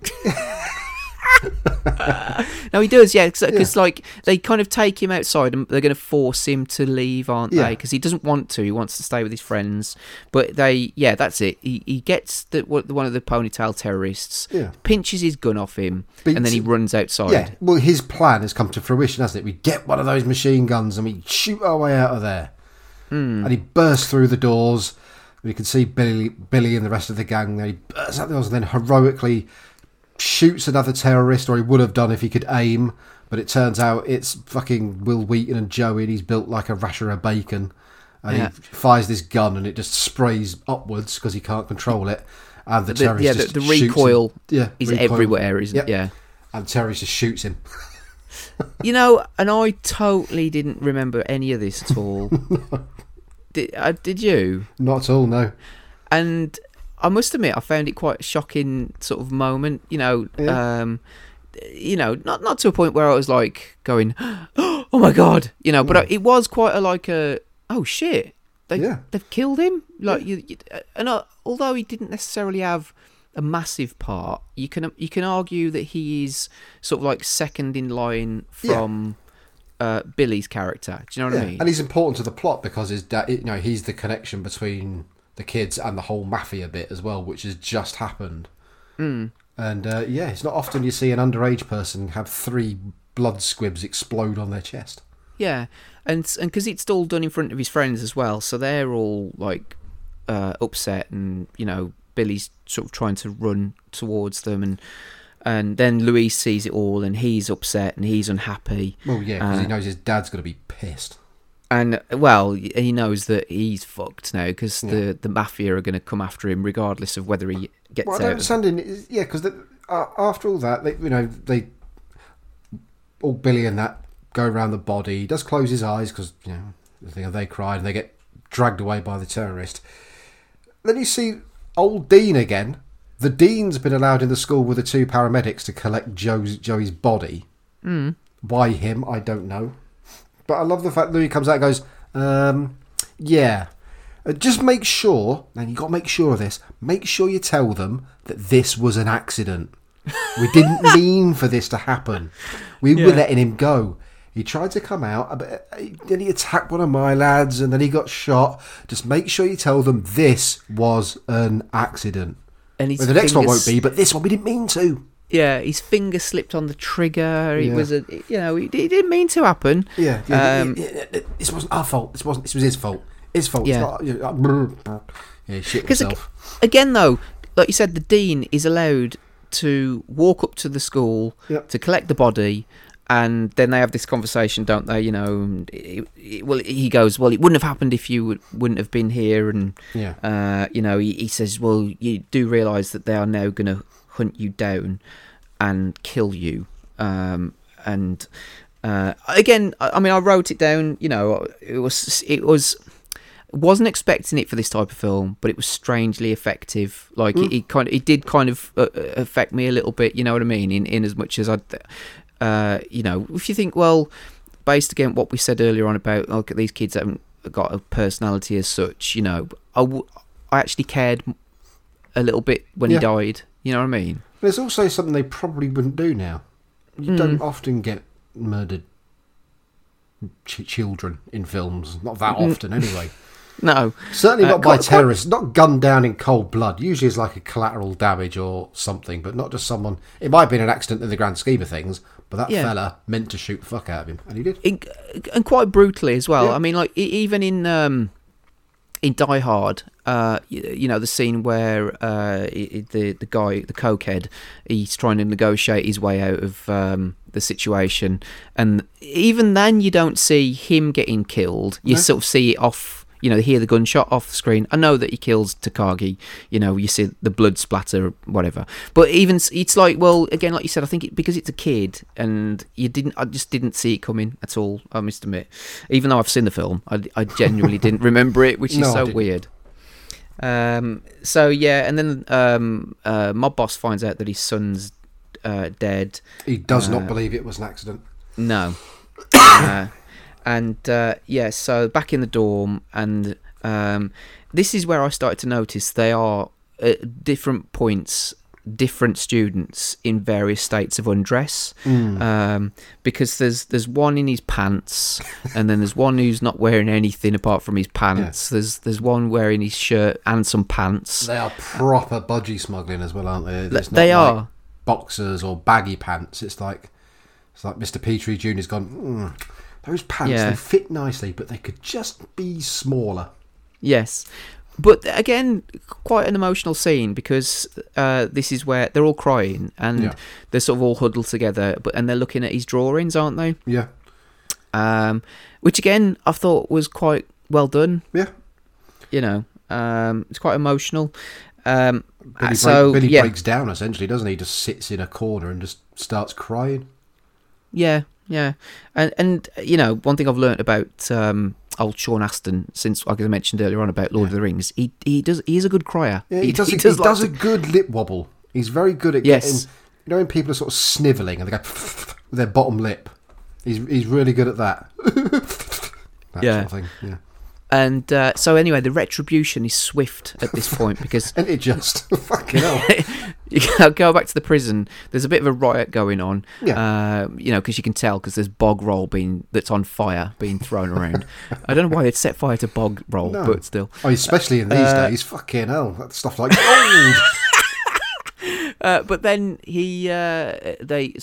another prisoner cuts the throat of... does one of the guards open all of the jail cells? Yes, yeah. Yeah, which allows someone to walk up to Enrique and slash his throat. Yeah. And throw him off the balcony. Yeah, just for good measure. They do like their two-step things here, don't they? It's like gun, bazooka, throat slash, throw off. Yeah. It sort of reminds me of, what was it? I think it was Code of Silence with Chuck Norris. And that was the first time I ever heard the term a Colombian necktie, which apparently is a bit where, the Colombians would cut somebody's throat and then pull the tongue out. Yeah. Did I say that right then? Tongue. Yes. Pull the tongue.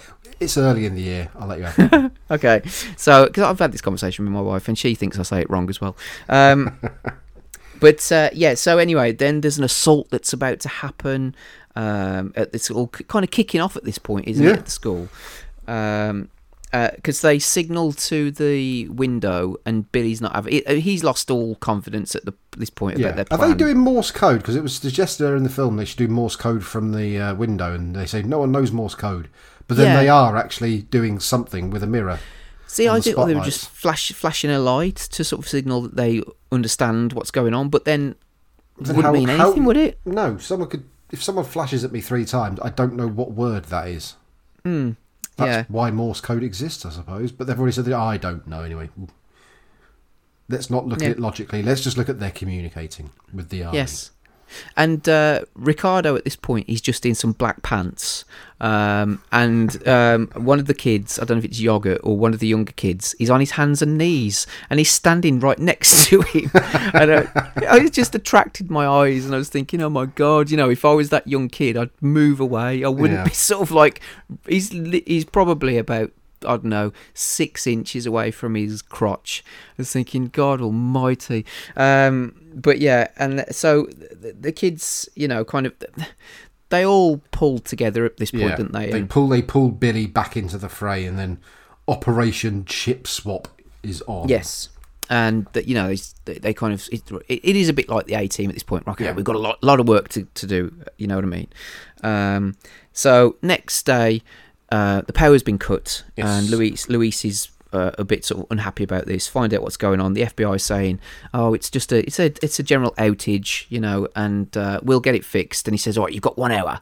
Yeah. And after, if it's not done in 1 hour, I kill a hostage every 15 minutes. Again, nice, simple. You know where you stand. Yeah, and the kids are having breakfast at this point, so it's like breakfast time, and then Billy. Bacon and scrambled eggs, no less. I thought that as well at this point. I was thinking, I could eat some of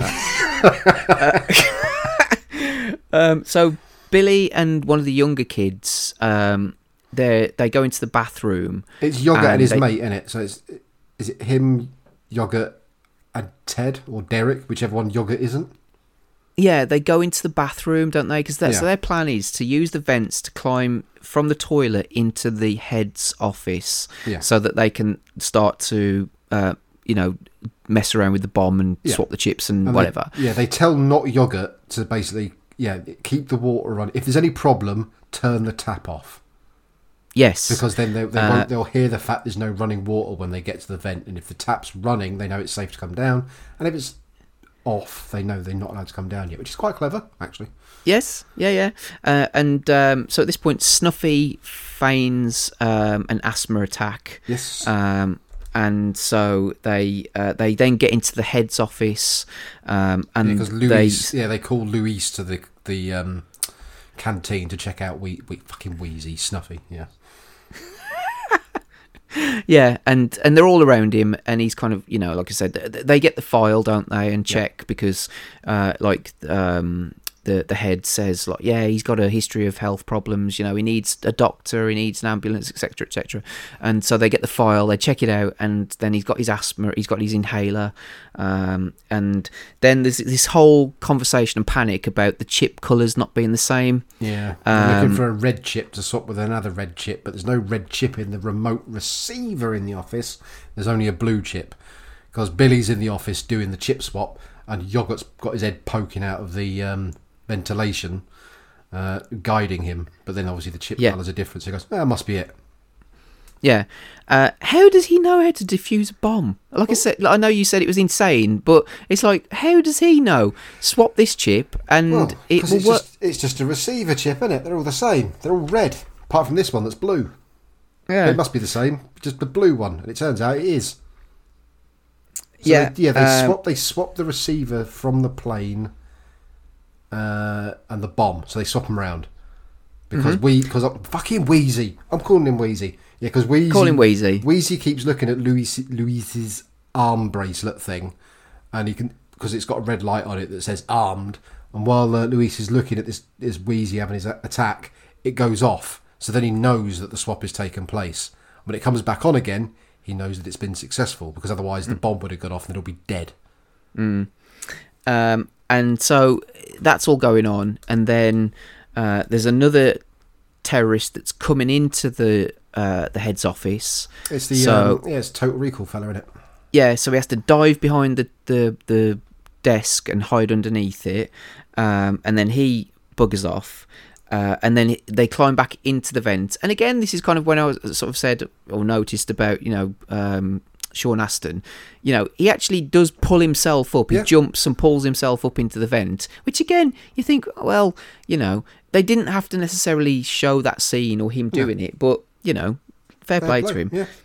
Because it wouldn't be easy to do that. Well, would be for you'd imagine he would, be about 18, you know, but... I'd have more of a chance then, I think, than I would now, to be honest. I'm looking at that too many thinking, cracking limbs, I think, would be the biggest difference. yeah. See, I'd be sneaking round and they'd be hearing my ankles cracking. As soon as you crouch down, they hear the twisted crunch of your knees shattering. Yeah. Yeah. So. And then we once he's hidden and he's back up in the pipe, we cut to the Dean again, because the Dean is now coming in with the military. Because you see the Dean go through the pipe, the same pipe that Billy went through earlier. So for some reason, he's at the pipe, isn't he? And the army have already gone. Because he wants to go with them, but they won't let him. But he decides so he goes anyway. Fuck it anyway. And you see the two roof guards, they get sniped. They get deadified. And then the army move in. I did like this. The fact that while they're moving in underneath where they've sniped these two people on the roof, one of the bodies slithers down a bit and it drops a grenade onto the army people and blows them up. Yeah. And because he's not quite dead. And also it doesn't blow them up, but it fucks up their legs, because you can see that they've got gaping wounds on their legs and stuff like that, and they're all a bit messed up. So obviously, they hear the grenade go off at this point, and so the Luis is on alert at this, and he's seeing what's going on, and they suspect that there's something happening, and so terrorist goes to use the bathroom, which is where Yogurt and his mate are. Oh, it's not Yogurt, is it? Because Yogurt's with Billy, so this is not. Not Yogurt. Right. Okay. So not Yogurt's just stood by the tap. And the terrorist comes in. Not Yogurt shits himself. Well, he doesn't shit himself. He follows the plan. Well, he turns the tap off, doesn't he? And then leaves quietly, not thinking that the terrorist is having a piss and he's going to wash his hands. So the terrorist, wiggles his willy off and then zips himself up and goes over to the sink and starts washing his hands. Well, obviously, Billy and Yogurt are up above in the vent. They stop. They can hear the water. So Yogurt climbs down. Terrorist is sat there with a gun because he sees them in the mirror climbing out the vents. And then Billy jumps down. Whoops, terrorist still there with a gun. So they're in a bit. They've got a bit of bother. But Ricardo then comes in, and then Billy jumps the terrorist, grabs him from behind, and then between the three of them, they manage to smash him around the face with a gun. Yeah, knock him out. So he knocks out another terrorist with a pan, because he's doing his pots and pans duty, or to try and trick them. That's the same person. The one who said earlier, "Please come now." He goes, "Puzzle pans." What's pozzan pans? Yeah. Was that in subtitles? No. Right now, because he actually says, when he says pozzan pans, actually comes up as POZANPANS, pozzan pans. No way. Yep. That's awesome. Yeah, because he explains to him what pots and pans are, and why he's doing them. But then he twats him around the head with one, doesn't he? Yeah. So another one down. Yeah. So then there's more terrorists being taken out at this point, and he gets taken out by an attack helicopter. One of them does. Oh yeah, it's the Total Recall fellow, isn't it? He's on the roof because he sees the other two are dead. Two helicopters in the background, so he opens and he gets his bazooka out, and then lo and behold, a fucking great Apache or whatever just comes up right in front of him. So there's a third helicopter, and that shreds the fuck out of him like Ed 209. Yeah, and so he's knackered now. Chopper takes out some more. So slowly but surely, the terrorists are being sort of nailed at this point. One of them's really another brutal one. Did you see? What's the black kid's name? Because he jumps another one. Hank jumps another one in the canteen, and he's laid on his back, and he just grabs his head, like the front of his head, and he's just smashing the back of his head into the floor like 4 or 5 times. Yeah, it's pretty sweet. Yeah, and so Billy's taking everyone to the basement. Yeah. Which is where their hideout was, where they were listening to the sex call, and it's a full-on assault now. There are hundreds of them. Yeah, loads of soldiers smashing into the school and swinging it's all through going windows, on. lowering from gunships. There's about a fucking 100 of them. It's amazing. It's like, where do these all come from? Fair enough. Yeah, and then so Sean Astin's got a machine gun at this point, and he's hiding, isn't he? And Luis comes in, and he's hiding behind a door, and so Luis kind of initially walks back out, but then smashes the door into him, doesn't he? And again, it's him doing it. There's no what's looked like padding. Kind of knocks him, to the floor for a few seconds, and then grabs him, takes him as hostage. And at this point, Louis Gossett Jr.'s got a gun, and he's climbing up to get into the office. And the one thing I noticed about this is the music is quite relentless at this point. It's it's proper, the review sort of said, it's patriotic, nonsense or whatever. Well, but sometimes it's too cheerful as well, though. It's weird. I found the soundtrack weird in places, but anyway.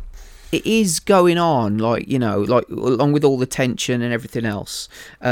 He's seeing, from the outside of the office what's going on. Luis is about to push the button. He does push the button, but it sets off the plane. So he's pissed off, and he goes to, to put the gun to Billy's head, and Billy just goes, "I'm sorry," kind of thing. And then Louis Gossett Jr. breaks into the window. He's fucking flying through that window like a bullet. He'd be ripped to ribbons, but he's fine. Until he gets shot in the heart. So there's a slight second delay because he pulls his gun up to shoot Luis. Yeah. Luis shoots first, and then you don't see where the bullet, or you don't see if he's been hit at this point. But then it wasn't Louis Gossett Jr.'s bullet, was it? It was one of the soldiers. Yeah, they break in, don't they? Yeah, as the people, the army just break through the door. Gossett jumps through the window. That distracts Lewis, who turns round, shoots Gossett, and obviously one of the army fellas shoots him in the skull. And you see a wonderful fucking bullet hole from the front. It's amazing, isn't it? It's like a proper, he's got a proper hole in his head at this point. And then, so, it pans down to Louis Gossett Jr. and you find out he has been shot. He's been shot in the chest rather close to his heart. It's and I'm thinking, he's going to die here. And potentially, it might have been a bit of a downer. Yeah. But I don't know whether the film would have been a bit better if he had died. I don't know. Well, I think they should have actually shot him in the shoulder, because next thing you see, he's walking out with Billy. Yeah. He's got a bandage around his shoulder, and he's not walking too badly, because he had a massive hole in his chest. I think, I'm wondering if obviously the squib, which went pop when he got shot, I wonder if it moved slightly, because it does look like it should have been top of the shoulder, which would still hurt and cause damage. But where he was at, where it went pop on him, that would cause some serious organ damage. Yeah, because like I said, it does look like he gets shot near the heart. Yeah. And you're thinking, oh, he's fucked here. Because of even with the way he's speaking, you know. So then, Billy's carrying him out. And he's also got bandages on his forearms as well, I noticed. Yeah. Which, like you said, when he smashes through the windows, I'm guessing they did that for maybe, yeah. So he apologises to him for being a pain in the ass, and for being an asshole. Yeah. And at this point, they actually like each other properly. He asks him, he goes, "Well, I'm still on pot and pan. Does that mean I don't have to do pots and pans anymore?" And Dee's like, "Oh, hell no, you're still doing that." Yeah, but you might graduate. Yeah. And then he's outside, his mates are looking for him, and then they have a bit of a reunion kind of thing, and the camera swoops up into the sky, and that's it. That's Toy Soldiers. Quick ending. I'm so glad they didn't do anything where the parents come in and they're all reuniting with their parents, and Billy's dad turns up and he forgives him or anything like that. No, pals are together, they're all happy, apart from Joey, who's dead. God knows what else the Mafia are doing, but it doesn't matter. That situation's now over. Everyone's dead. I don't know how Billy's going to graduate. That school's being closed, simple as. So he ain't going to graduate from that school. They're reopening that anytime soon. There's a lot of windows to replace, a lot of dead terrorists to get rid of. But fine. Yeah. Quick ending. Yeah. So there you go. So as we've mentioned, neither of us have seen it for a very long time, and if you've got this far into the show, then neither of us could remember much about it at all. There's, in fact, some of the key scenes I couldn't remember happening at all. So that was my memory of it. So what did you think then? I really enjoyed it. Oh, nice. I thought it started amazingly by starting with some weird Colombian film where you elbow someone out of a woman out of a window, and then you have a skydiving priest plummeting. It just had those little scenes. That one, the border crossing where they shoot the people, then set the corpses on fire. I don't know. It's such a weird mashup of a film where it's kind of half of it's almost like a school buddy film. I was not going to say comedy because it's not. But then when it does get into the action, it's pretty brutal in places. And I really liked it. It was really good.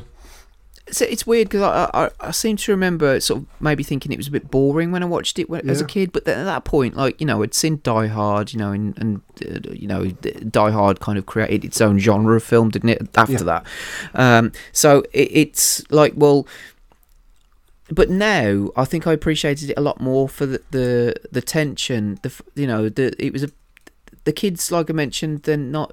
They use their sort of their brains as much as they use. They are actually quite clever. Yeah. I liked the fact that Sean Astin did a lot of his own stunts, and if not all of them. Quite like Louis Gossett Jr. He's generally always watchable in. He's got that sort of presence about him. And although he's a bit daft in places, like we mentioned, but. I actually really enjoyed it as well. Yeah. It surprised me how much I enjoyed it, and I think it's a weird one, isn't it? Because if you think about it, it's teenage boys, isn't it, in a school? Yeah. There's some action in it. It's quite brutal. There's some swearing. So because I thought I couldn't remember any of the violence or the swearing. So it's like I kind of half expected it to be a bit of a kids' film, but like I said. Die Hard in a school, so you're almost kind of PG-rated Die Hard. Yeah, so it'd be sanitised. It'd be there wouldn't be any swearing or any violence or anything like that. And then within the first couple of minutes, you're getting a woman chucked out of a window, and then a judge thrown out of a helicopter for no reason. Yeah. And so it did surprise me actually. I suppose that's why it's odd, isn't it? Because it's quite. I don't know what rating it was when it came out, but. 15, I would imagine, probably. Yeah, but what audience would it have been aimed at? That's I think that's the point I'm making, because it's like, well, saying that, Die Hard 2 came out, I think, the year earlier in 1990. So I remember watching that at the cinema, and I was 14, and so it was like I'd watch films like that, but this being like young men rather than a cop or whatever. Yeah, and it's like when you're like 15, 16, you're not thinking, I want to watch 15 and 16-year-olds beat terrorists because I want to aspire to be that. No. So for someone to look up to someone of that age, they have to be considerably younger, and that's younger than the audience that were allowed to see the film in the first place. Exactly. So it wouldn't have been necessarily like if this film would have come out now, I don't think I'd have gone out and watched it. Do you know what I mean? No. Because it's like I would have thought, it's just a load of kids. Yeah. You know what I mean? Oh, this one couldn't come out now. It's far too vicious. Yeah.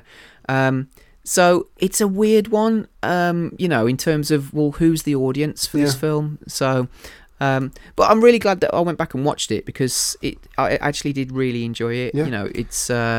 I did look at the clock to see how long I'd watched, and I was amazingly surprised that I've been watching it for like 1 hour 15 minutes, and I was like, "Shit!" I thought it had been on for about 35 minutes. Yeah, it didn't drag. It didn't drag for me at all. No. And it does. I did like the fact that it kind of. What's the one with? Oh bollocks! I can never remember the name of the film. That film we watched where someone jumps on a plane. Throws a grenade into a plane. Sam Biggles. Blue Jean Cop. Yes. Yeah. In the same way that Blue Jean Cop suddenly shat the bed with 10 minutes to go and just decided it had to get everything in to end the film. This kind of does a similar thing. Yeah. Sort of. Although there's more before it, but it is just like a case of fuck, we've only got 15 minutes left of runtime. Quick, get it done. Yeah. So there you go. Awesome. We did get a couple of contributions with this. So one being amazing from Dave, I have to say, and then another one from Twitter. So shall I read out Dave's? Yeah, go for it. This was his, because he told us sort of privately, we just had a general conversation on WhatsApp, and he's sort of told us about his experience of watching it, which was, I watched it at a drive-in in Canada back on its release in 1991. I mean, that's already pretty amazing. Yeah. Myself and a mate got snuck in there in the boot of a car to save some dollars. That was after we'd both stood on the car rear bumper, desperately holding onto the roof, as the driver, who was high as a kite after stopping off at a drug house, just like you see in the movies, floored it, and what was promised as some slow car surfing suddenly turned into a life or death situation. That's amazing. So there you go. He didn't remember anything about the film. No, he didn't. Surprisingly. So there you go. Cool. Yep. We got one more bit, did we, from @OneFantySon, Yes. who has simply put, I love this movie, and it's a movie that I need to add to my collection. Well, there you go. Fantastic. Awesome. Okay, doke. So for the next pick, then, like I said, I'm in two minds here. So, I'll, rather than sort of like saying heads or tails or pick one or two, I'll let you pick the year. So we are either going to 1987 or 1989. The agony of choice. You decide. I'm trying to think of other films that might have come out. Right, let's go 89. You didn't say 89, did you? I did, 89. Yes, 89. there you go. 89. I would have been 10. Sounds like a good year to me. Yeah, cool. Right, so this was directed by Philip Noyce. All right, yeah. And in it you have Sho Kosugi. Yes. Okay. Meg Foster. Mm-hmm. Brandon Call. Right. I don't know, Pete. I'm never going to get one of these. Oh, okay. Well, no, carry on. I might get it, though. You'll definitely get one of them. Terry O'Quinn. Okay. Okay. And finally, Rutger Hauer. Ooh. Go on. It is Blind Fury. Ah. Have you seen it before? Once. Oh, awesome. Once. There you go. I like it. I like those kind of ones. Either that you've never seen before or you've only ever seen them once. So that this will be fun, I reckon. Yes. In our next show, we will be chatting about Blind Fury from 1989. And looking forward to that one. So there you go. That was awesome. Really enjoyed that. It's good to be back. Yeah. We've, like I said, we had a little bit of a break, but with the way things are at the minute, I'm sure we'll be recording more of these shows. We've spent pretty much a couple of hours talking about toy soldiers. So yeah, if you haven't seen the film, go. I know we've spoiled it for you, but sorry. But anyway, we do say to people, if you watch the film before you listen to us. I would hope that people would do that rather than listening to us first and then watching the film. So there you go. Right, if you want to follow us, I'm at DastardlyJabby on Twitter. Where are you? I am at 8 Mutterings. And go to the 60MW website, which is 60mw.co.uk. There is a contact us page if you want to send us a little email. You can just fill in the form, which is on the website. Oh, God, what is it on Twitter? I always get this right. It's because I'm not really looking at Twitter much these days, trying to avoid it. Trying to get it up here. So 60MW podcast is the Twitter handle because Dave closed off the old one. And there's loads of prizes. I mean, Dave's got loads to give away at the moment. So then, we gave away loads of games before Christmas and DVDs and all sorts of stuff, didn't we? So, But there you go. Thank you very much for listening. It's been cool. And we'll see you next time for some Blind Fury. Bye-bye. Bye-bye.